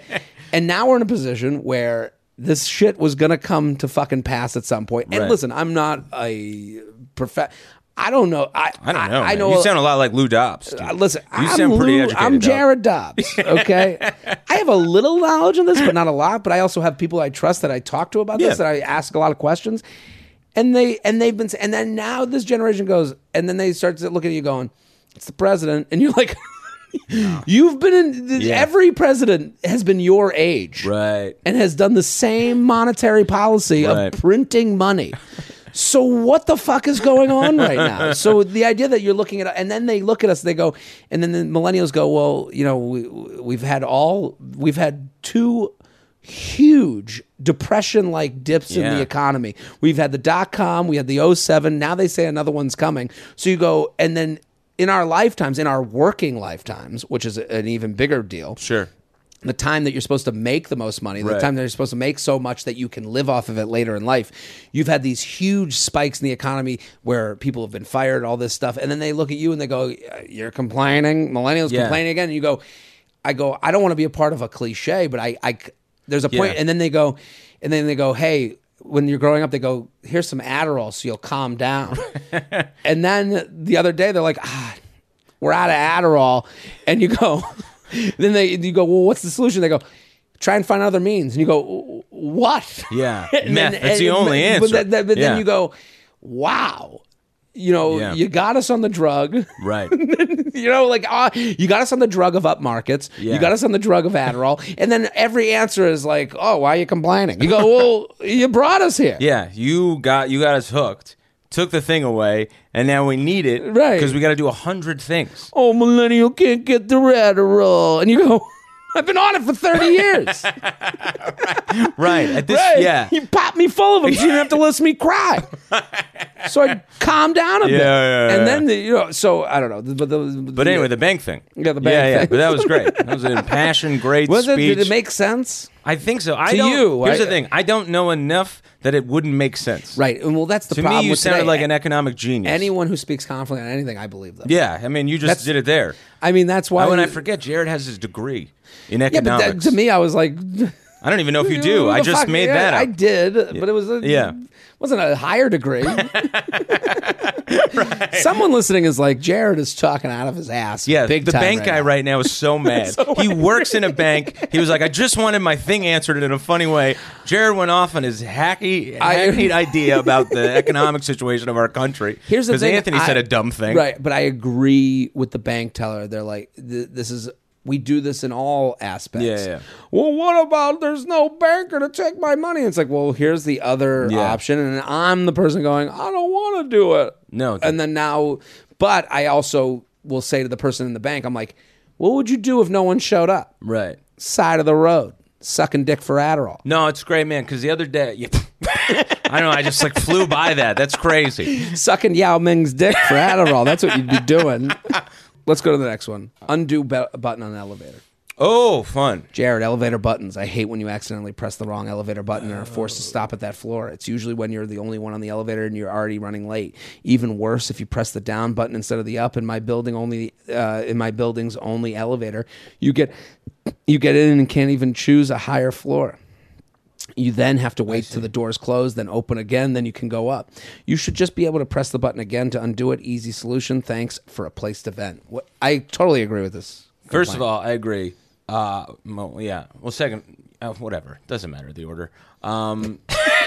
I thought he was talking about unbuttoning your pants on the elevator. So this went a direction I didn't see going, and it took me halfway through. I can't believe they make me keep my cock in my pants in the elevator. Am I right, Jared? And I went, I don't think I've ever seen this problem, and I went, I know this problem. He goes, unbuttoning on the elevator. I go, yeah, that's an issue. Yeah, I should be able to be unbuttoning my pants as I'm going in my apartment. I don't want any dead time. I want to be able to have the pants unbuttoned before I go in, and then I can get out of my pants and into my sweats. That took me halfway through your thing, the speech, to listen, because I couldn't believe it pivoted to not the problem that was in my head. That's not a problem. I mean, it's a problem. If you're unbuttoning your pants on the elevator, that's a problem. Yeah, well, that's a problem. That's what I mean. Not being able to is not a problem. Yeah. Right. Well, sure. I could see both sides. But yeah, in the world, consider the other side. Here's the thing: in the world we live in, that's a problem because what heinous men have done with their instruments in public. But in reality, I don't see it. If that never happened, I wouldn't have a problem with that. If someone unbuttoned just a button in the elevator, just to feel more relaxed, because sometimes you get nervous in an elevator. If I was in the elevator and please. someone unbuttoned their top button, just the top button, I would go, they had a huge meal. Good for them. Great. Yeah, for them. I wouldn't think, but I'm also a man. Yeah, I can see how sure. there's a female out there going, like, this never leads to anywhere good. Right. I don't think there's any woman on earth who sees a man unbutton their top button and their first thought is, he just had a big meal. Guy must have had a lot of carbs at dinner. Yeah, they're like, I'm trapped. Right. I'm trying to climb out the ceiling of the elevator like they're fucking Bruce Willis. So wait, what was the actual complaint? The complaint was you press the button and then if you press the wrong floor, you can't unpress it. That's true. Well, it's true. Here's the thing. There should be a whoopsie button. There should be a whoopsie button. Yeah. You should be able to... Here's what the button should... I thought click it 4 times, it unclicks it. But you're right. Oh, that's good, too. But the other workaround is click it once and then on the corner, right next to door open, door closed. People make mistakes. Whoopsie. Clear. Yes. I want to clear, like on the calculator. Yes. It should have the buttons like the clear button. Great idea. Get you out of there, and then you can go 1, oops, clear. Yeah. 4. Now we're good. Yep. It has to be a safety thing. Do you think, why doesn't this exist is really my question. Yeah. Also, too, just thinking about, like, we just mentioned women. Like, women, if they wanted to take a guy back, right? And they're like, we're going to 7, he's coming back to my place. But then between 0 and 7, he just says something dumb. He starts unbuttoning his pants. You go, whoopsie. Oh, whoopsie. Let me hit that clear button. Hit that clear button. Gonna take you back to 1. Time for you to go, Mr. Unbutton. Yeah, there you go. It all comes together. JTrainPodcast@gmail.com. If that man is Yao Ming. You can barely fit in the elevator. Someone skipped past the ad that we did, and they have no idea what this Yao Ming thing is all about. That is very funny to me, because I'm a podcast listener. I hear that fucking ad, I'm like, oh, fuck it. I don't need double it. speed. Keep it going. Yeah. So if you're listening right now and you're like, why do they keep talking about Yao Ming? Go back to the ad. Yeah. Go, because I want you to be in on this too, right? And it feels normal, and then it kind of comes out of nowhere. Right. This is the other thing about double speed. This is off topic as well. Double speed on the podcast. Double speed. No, yeah, like because you listen to a lot of sports podcasts too. I never listen. I always listen on the regular speed. I can't understand how anyone does that. It's crazy to me, right? But I think it's so funny that on the sports podcast because of all the sports gambling now that they have, but they have to put in this warning, right? But they double speed the warning every time, and you're like, it's so mean. It seems so mean. Do you know what I mean? They've been doing that for years with medication commercials. Right. That's why we didn't know the Adderall would be so addictive. right. It's like the most important part. Right. They go stop in Iowa. Like IndianaStop.com. Like they have that phone number. I hear stop all the time. Yeah, I hear these ads. It's crazy. But we get sponsored from time to time from some of these gambling places, and it's like you put them in the show notes, right? So that we don't have to read them quickly here. So they usually go in the show. I think the show notes. See show notes for where you can call for addiction at the regular speed. Yeah. When someone tells me they listen at double speed to podcasts, I get annoyed at them. Yeah. I'm like, what do you have to do? Yeah. What are you in a rush for? What? Yeah. You're going to get this in? This is supposed to be a fucking luxury. It's supposed to be like a relaxing thing. Yeah, it's not a chore. Right. This is like a release. Right. Like there's nobody, unless you're like a researcher. Right. You know what I mean? Or like, why would you ever listen? Speed reading a textbook. Right. Makes sense. Speed reading just like a pleasure book. Enjoyable thing.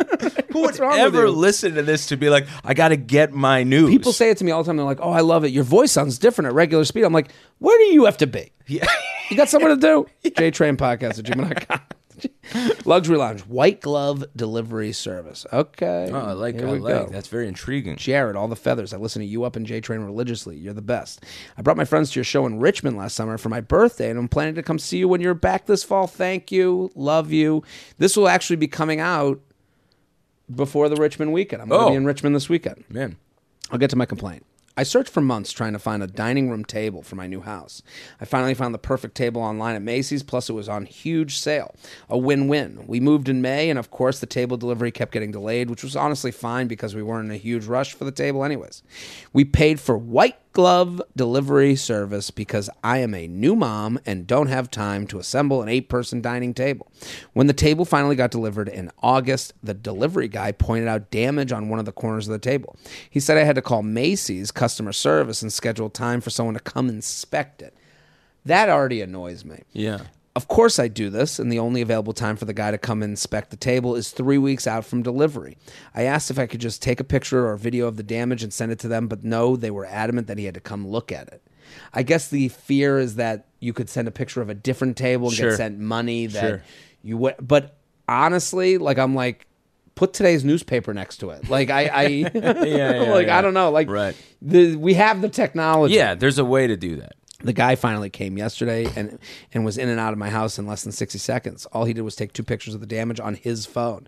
Now he said to wait for Macy's to contact me about a replacement, but couldn't get any insight onto what we could expect, when we could expect a new table.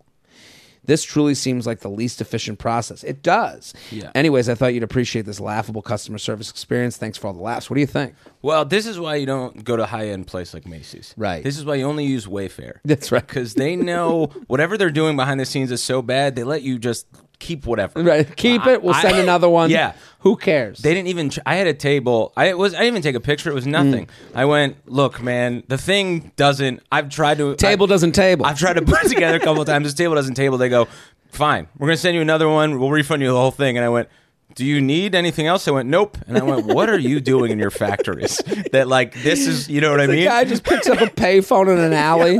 Hey, Wayfair. And you're like, am I talking to the right person? He's like, yeah, no, we'll send you something. And he's here's some bum in the background, like, what the fuck are you? You're like, oh yeah. Hangs up. Yeah. So buy from a place like Amazon or Wayfair. Buy from a place that has a horrible reputation with labor practices. Get the best thing from the worst place. From the worst place, because they're trying to make up for whatever shit things they're doing behind the scenes. So they have the best customer service because they don't want you to look too much into their books. Totally. So this is a great point. This is a great piece of advice. I also, just on a kind of a different tangent. I'm sure. I hate that they call it white glove service. I know. That makes me think a guy in a tuxedo, I know. like Alfred, is coming over, bringing it. dusting it off for you. It's like, it's never that. Yeah. It's always the storage cubes you've all like. It's like what are you possibly ordering that makes sense for that kind of service? Right. And it's like, and what it does is it sets up expectations to be too large. Of course. Like it should be just like, we're gonna try. Yeah, we deliver this shit because this is going to be a year process. Like if they just said that right out the bat, you'd be like, okay, yeah. Like the idea that you order a table and it takes a year. That's insane. JTrainPodcast@gmail.com, JTrainPodcast@gmail.com. Here with Anthony DeVito at Anthony DeVito _ a tilde emoji ampersand. Luxury Lounge, odd number of appetizers. Ooh. Jared, feather. Lately, every time I go out to eat with friends, we'll order a few shared apps, but the item number per plate is always off in relation to our group size. If there are 2 of us, we're given 3 croquettes. If there are 3 of us, there are 4 pieces of bread to share the spinach and artichoke dip. If there are 4 of us, they give us 5 bruschetta on the plate, and so on. It always feels like the appetizer quantity is not proportionate to the partner quantity.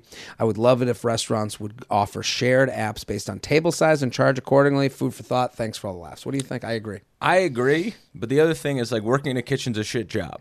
So like whatever fun you can have it. Do you know what I mean? You see a table of 5, give them 4. Right. Watch them sweat it out. So this be the Joker. So you give them 2 sticks. To you, this is the Squid Game. You, yeah, a little bit. These people get very little enjoyment in their lives. They have to work a job that really is thankless. It burns all over their hands. Take power where you can get it. Right. This is, and you just imagine this happening. 3 women out to brunch, and it's 1 pancake, and there's one guy in the kitchen just peering through, and you are warmed by the knowledge that guy, fully erect, just staring at these 3 women have to hack up a pancake that they can't talk about. No one's mentioned. You can't mention it. Yeah, because there is this weird social contract with food. Because I think like weight and hunger is involved. You know what I mean? Because there's like an animalness to wanting that piece, and there's a selfishness to it. Right. So no one can say anything. When I see it's odd numbers on the, I'm getting hard thinking about it. Right. I've never worked in the service industry. I'm gonna try everywhere. I feel like Yao Ming. If I've never worked in the service industry, so I'm on a table of women's side. Of course. Yeah, I'm against I haven't either, service worker. My friends are all poor. Yeah, listen, this is the have-not episode. So, as as of the table, as a non-kitchen slob. As a have. Yeah, as a have. Yeah. I really feel for them. And I feel for them in a way that I can't even describe. A tear almost came down my cheek hearing about the croquette disaster of 2021.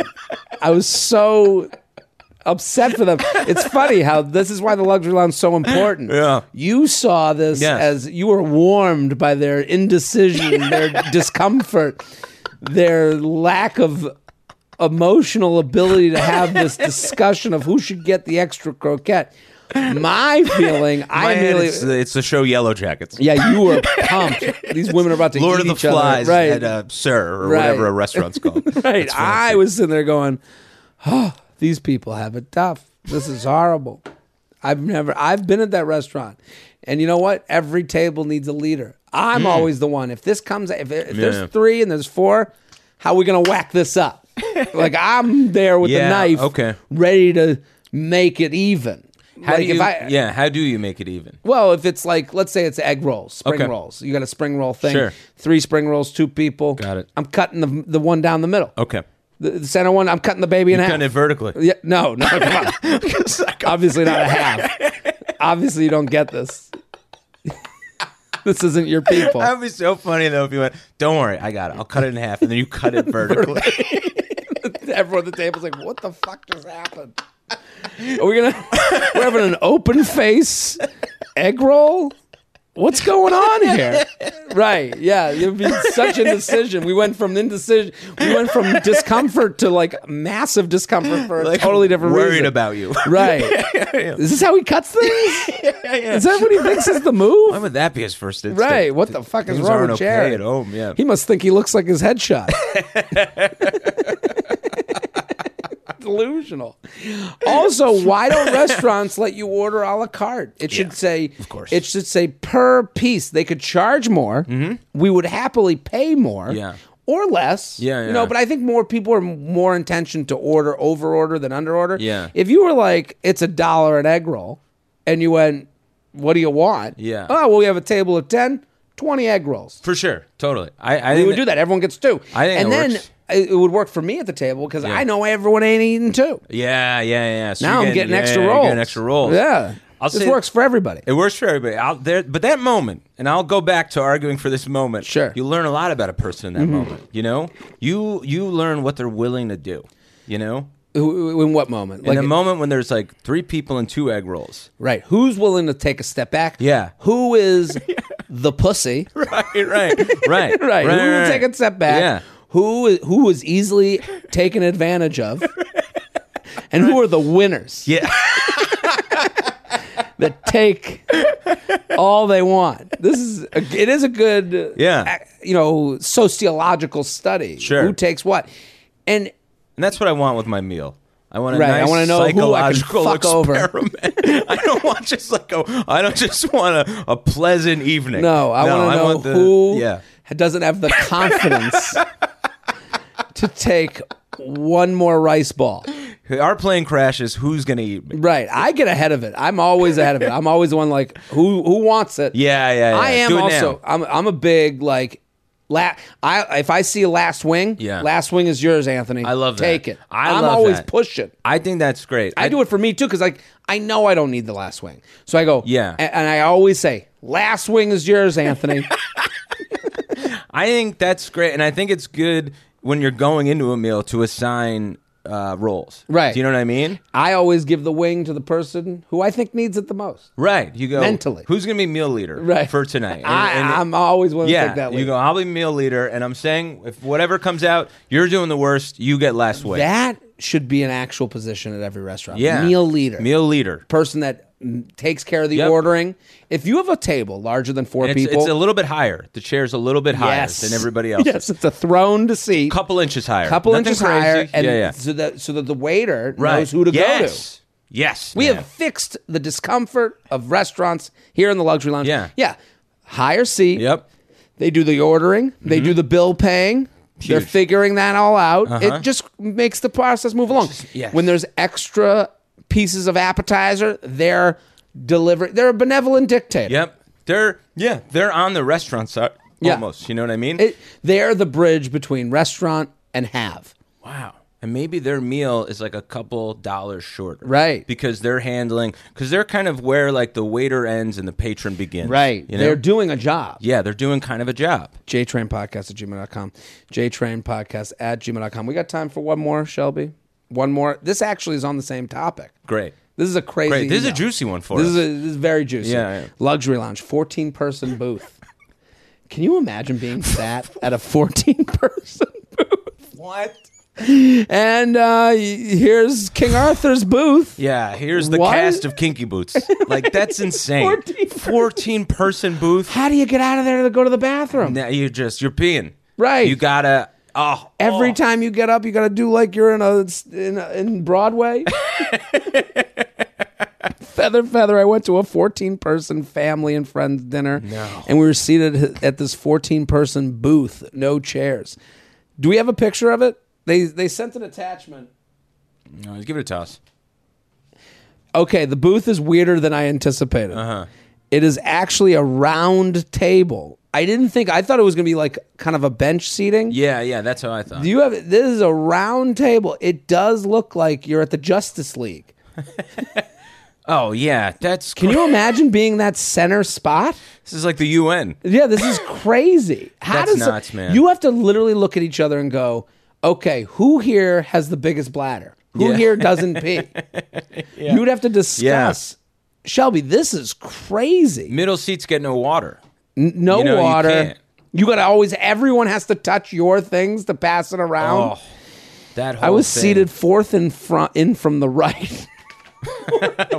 Crazy. I'm in quadrant 3. Right. Had to awkwardly scoot out of the booth 3 times because people who, of course, was seated right in the middle had to go to the bathroom. Of course, Yeah. man. Then me and the other people who had to scoot out were just standing in the middle of the restaurant waiting for the booth person to come back. P.S. I realized there's no good, attractive way to scoot out of a booth. There isn't. There really isn't. Scooting out of a booth is unattractive. I think this happens at the Comedy Cellar sometimes. Yeah. The Comedy Cellar has a booth in the center of the showroom, and if someone at the back of the booth wants to come out to go to the bathroom, everyone has to get out for them to be released to the bathroom, and then everyone goes back in, and then they have to get out again to let the person go in, and it's in the middle of the showroom. So, like, I've been up there hosting, and you just have, like, people milling around in the middle of the room like it's a bus station. Right. You're like, what is going on? Yeah. And there's alcohol and there's like things going on, and it's like they're not at fault, but like if you're not like on it as a human, which most people aren't, they're just like, I guess we'll just stand here until they get back from taking a shit. You know, like Right. And it always happens during like the moment in your set where you're like, I'm not saying slavery's right. You know what I mean? And it's like that moment where all of a sudden it stops being a show. Right. You go, Yao Ming's boner. It's always that And you're like, moment. oh, can you guys sit down so I can talk about Yao Ming's boner? Yeah, please. Yeah. It's crazy. It's insane, man. Listen, let's do one more. You ready? Okay, yeah, let's do one more. because we got time for one more. Okay, great. Anthony DeVito, a lounge boy. Lounge He's got boy a through and through. one man show. Are you going on the road? If people are listening now, they are coming to your show. Like if That- they're deep into this episode, That's they're true. this deep. We're That's depthy. true. Come November 10th. They're Yao Ming's dick. They're coming with jerseys the- on. They're coming with Yao Ming jerseys on. Yeah, man. Come Going- November 10th to Under St. Mark's at 7 p.m. November 10th? Yeah. Why? November 10th. Go. Oh, you're saying. You okay. didn't even say. I thought it was like a this long. problem. No. You're like- you said it with such like. Under St. Mark's Theater. That is Yeah. the first place I ever did stand-up comedy. Really? Yeah. Really? Penny's open mic. Oh my God, Right? man! Penny's open mic. It was every Tuesday. Jesus Christ! It was like this bohemian. Yeah. You could do anything on stage. Anything goes. And Penny was this like she was like a human dream catcher. Just like flowy clothes, long hair, more beautiful. tapestry than person. She was more. You couldn't have said it better. And I remember like Nimesh Patel, again a friend of a FOP friend of the pod, Of course, OKP. Yeah. Nimesh was like the king of that place for some reason. Like they loved so I used to go there every week because I was like, I want to go early. Penny's open mic. You put your name into a bucket late. and they would pull names. Yeah. And you would think this is the most Bernie Sanders layer. Like everyone there, everyone's equal, whatever. And I was like, oh, good. I can drop my name in the bucket. Maybe I'll get to go third. Right. Maybe I'll get that hot spot on Yeah. Penny's open mic. Come to find out, the whole thing was rigged. Of course, The man. whole Of thing was course. rigged. These are the people that would tell you we need fairness. Of course. Of course. I was so That's so funny. fooled. They Yeah. rigged the thing. That was like, how does Nimesh get fifth spot every time? It's so funny, and like where they don't see their doctrine spilling over in every area. It's like it kind of has to, or else like this doesn't work. Right, because there were crazies that went. Bro, I mean, God, I went. that was my favorite. The first time I ever went up there, they invite music, poetry, anything. It's the best. First time I ever went, it was my first time on stage. I'll never forget it. This guy got on stage and just screamed. He did 7 minutes of like and people in the crowd were like, "Wow, Yeah, he's doing it. He's saying it. yeah. Finally." Welcome to the Edinburgh Fringe. Right. That Yeah. was bringing you back to theater geeks. But yeah, no, I remember and it still to this day remains my favorite piece of comedy I've ever seen. And it was at an East Film mic, and it was just me and this guy. So at one point, I'm performer, he's audience. Hold on. Yeah. To explain to people, Oh, yeah. Eastville was a comedy club that used to be on the East Village. 4th Street and 2nd Ave. 4th Street and 2nd Ave. It's now called New York Comedy Club East Village. Yeah. Eastville is now in Brooklyn. Yes. They have a new location. But Anthony and I think we met really Yes. going to the Eastville open mic. It was at 5 o'clock. They had a 6 o'clock and an 8 o'clock Yep. every Monday night. And I used to get there early enough to post a list Yep. and write my name. I'd write Anthony's name on there. So we'd all get that hot spot. Yeah. Once I Yeah. realized how conservative. Right.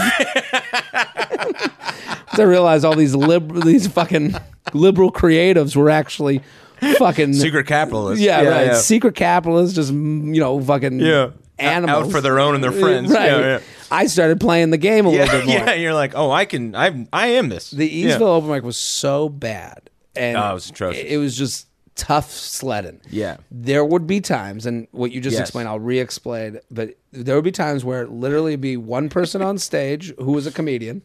One person in the audience who's also a comedian, but now they have to be, and then just flip roles. Here you go, and then I'll go up. So you had that situation. So I had that situation, and there was there were nights where it was like, okay, you couldn't sign everybody up.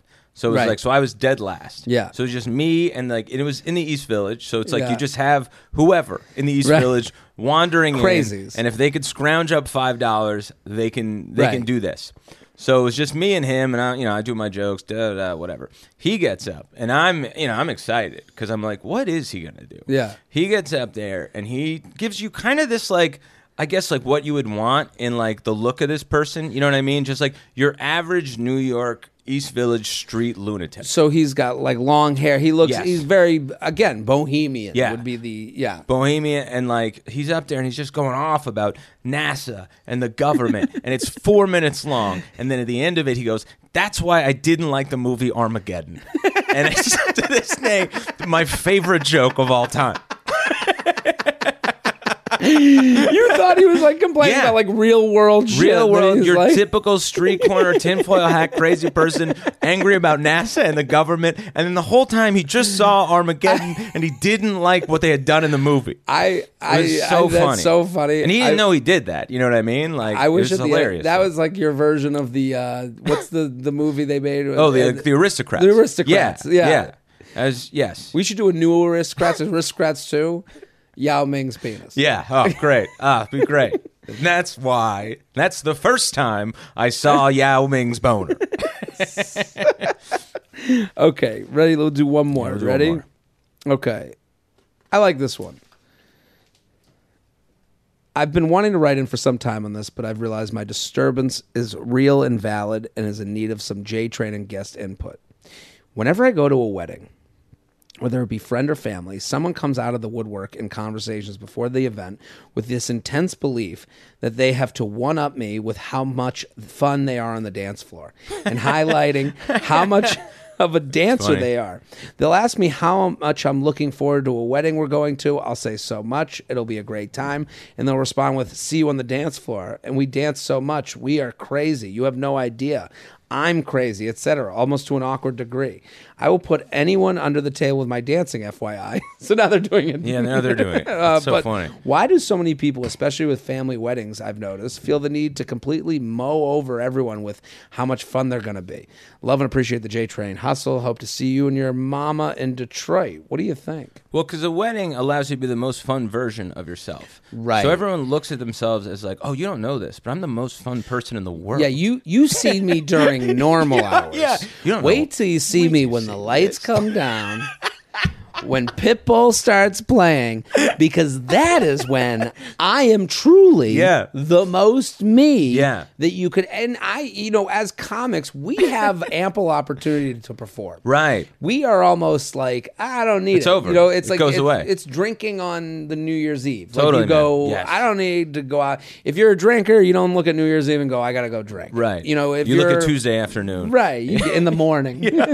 Wake up for a beer. What do I Eggs need Benedict could use a Budweiser. Right. Yeah. What do I need New Year's for? Yeah. So there is an element of these people, we have it already. Yes. We are satiated when it comes to needing the adoration of other people. Right. There are some people that don't have that ever in their life, and they're Right. like, I need someone to come up to me and tell me how great I did the electric slide. Yep. And it is annoying. Yes. I agree with this Yeah. person. I don't care. Show me. Don't tell me. Yep. I will let you know if you lit up the room. Yeah. But you might not. Yeah. And here's what they're doing. They're ruining it for themselves. Right. They have made it so they can't outdo whatever ghost that they've created. Interesting. Yeah. And it's really it's because it really they fuck themselves. True.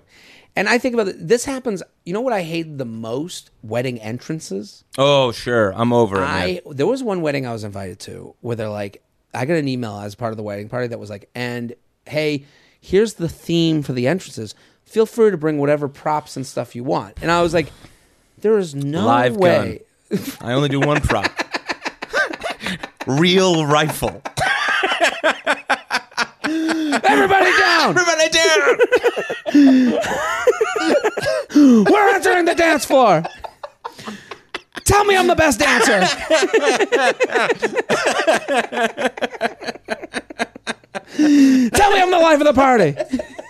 But sorry, you were going somewhere. No, where were you? Yeah, but I'm I was with like, you. what am Where I you're gonna headed. carry in a bunch of pom poms and a boa? Like, what do I do with this shit afterwards? Yeah. In what world? And literally, we got to the thing, and she was like, "Did everyone plan something?" I was like, and I looked at the woman that I was like matched up, and there's this weird thing of like especially when you're younger, you're matched with this person, and they're like, "We thought you two would fuck," and Yeah, you're like, yeah. "No, we're not. I'm failing at this too." Yeah. You know, like. Yeah, and then you always like meet her for a second. You're like, oh, I hate her. Right. And you're like, oh, why did they no. think of us for each other? My hat? Oh no. Yeah. I'm the male version of you in that group. Yeah. It's just like I was thinking about like maybe like we like do like a Stewie impression Right. at the end of it, and you're like, oh How did boy, we even do that? how would we do it? They're like, well, stop the music. There's one person that always is too into it. Yeah, of course. The entrances. And it's the same type of phylum group as this guy who wants to let you know they're good at dancing. And they go so hard on that entrance that you're like, ugh, I don't even want to deal with this person the rest of the night. Of course. And sometimes they nail it. Sometimes it's okay. They do a jump. And it's usually someone who's athletic that played sports in college and is really looking to re-feel what they once felt. And again, we are satiated by this podcast, by you guys responding and saying you had a fun time listening to us talk about Yao Ming's cock. Yeah, and we get paid to do that. Right. You know what I This mean? is- So it's like to do that pro bono seems like a little like the wedding becomes a release. Like where it used to be before stand-up, you're like, oh, this is an opportunity for me to be really funny. Right, So I'm right. going to do something really funny. Right. Once you do that for a living, you're like, it's the last thing I want to do I wanna chill. on planet Earth. And that's why you see so many like wedding videos where people like get hurt. You know? Because like they're trying so hard to prove to you and they're not how training, fun they are. and they're not training No. every day for this. This is No. a one-off. Yeah, you'll see people lit on fire because they just dance into fire. That's a real thing. Did you ever watch that video? No. Oh, dude, it's the best. I gotta send it to Lit you. on fire? It is a guy. It's so funny. It's like an old guy. He's in the South and he's just doing this like fun like kind of dance. He dances right into an open flame. He's on fire. He like doesn't notice. He like stamps out the fire with his coat. People around him are horrified. Right. He's the same face on the whole time. The same like Weekend at Bernie's, just kind of like kind of face. Dude, it's amazing. And he probably did it to himself because he probably said to one of the cousins, wait till you see me on that dance floor. Well, and he was like, I got to really go for it. Yes. And now he's you could see this guy, inflamed. yes, but it's perfect combination of like he wanted to be that, and then he got so hammered that like Never that that mindset came into how drunk he is now. God. So he didn't realize his surroundings, but he still had the I'm the most fun guy in the world mindset. It's like remember that there was like an FBI agent or whatever. Like this is going back like 4 or 5 years ago. I think he got shot. He shot himself with his own gun on the dance floor because he like did a flip and his gun went off. He like shot himself, and you're like, yeah, man, you can't be an FBI agent and then also decide like To do you're also going to see that I'm the most fun guy. I can do a flip. right. Put on the safety. Right. Like put it aside. Yeah, And it's not your day. some people need it. Yeah, Some people need it. need it. Anthony, thank you for coming along. Of course, man. Always the Everyone go best. follow Anthony at Anthony DeVito _ ampersand. And Tilde. a comedian Anthony DeVito on Instagram. That's the At main thing. comedian Follow and- me. It's a normal thing. At know why- comedian. I What know. was it? Your Twitter handle? You My and Twitter Greg? handle forever has been Anthony DeVito _ That's what And it it's was. a nightmare. And I just never thought, now we are like, I just never thought any of these things would take off. That's why my Right. email address is devofortivo Why at you got your gmail.com. email? What do I care? I don't care, man. I have nothing. I have nothing going on to not give away my email comedian address. Anthony DeVito. Yeah. Go follow. And email me. The at other Anthony devofortivo at gmail.com. I'm Jared Freed. We're here every Thursday in the lounge. Keep sending your emails, jtrainpodcast@gmail.com. We'll be back next episode. Boom.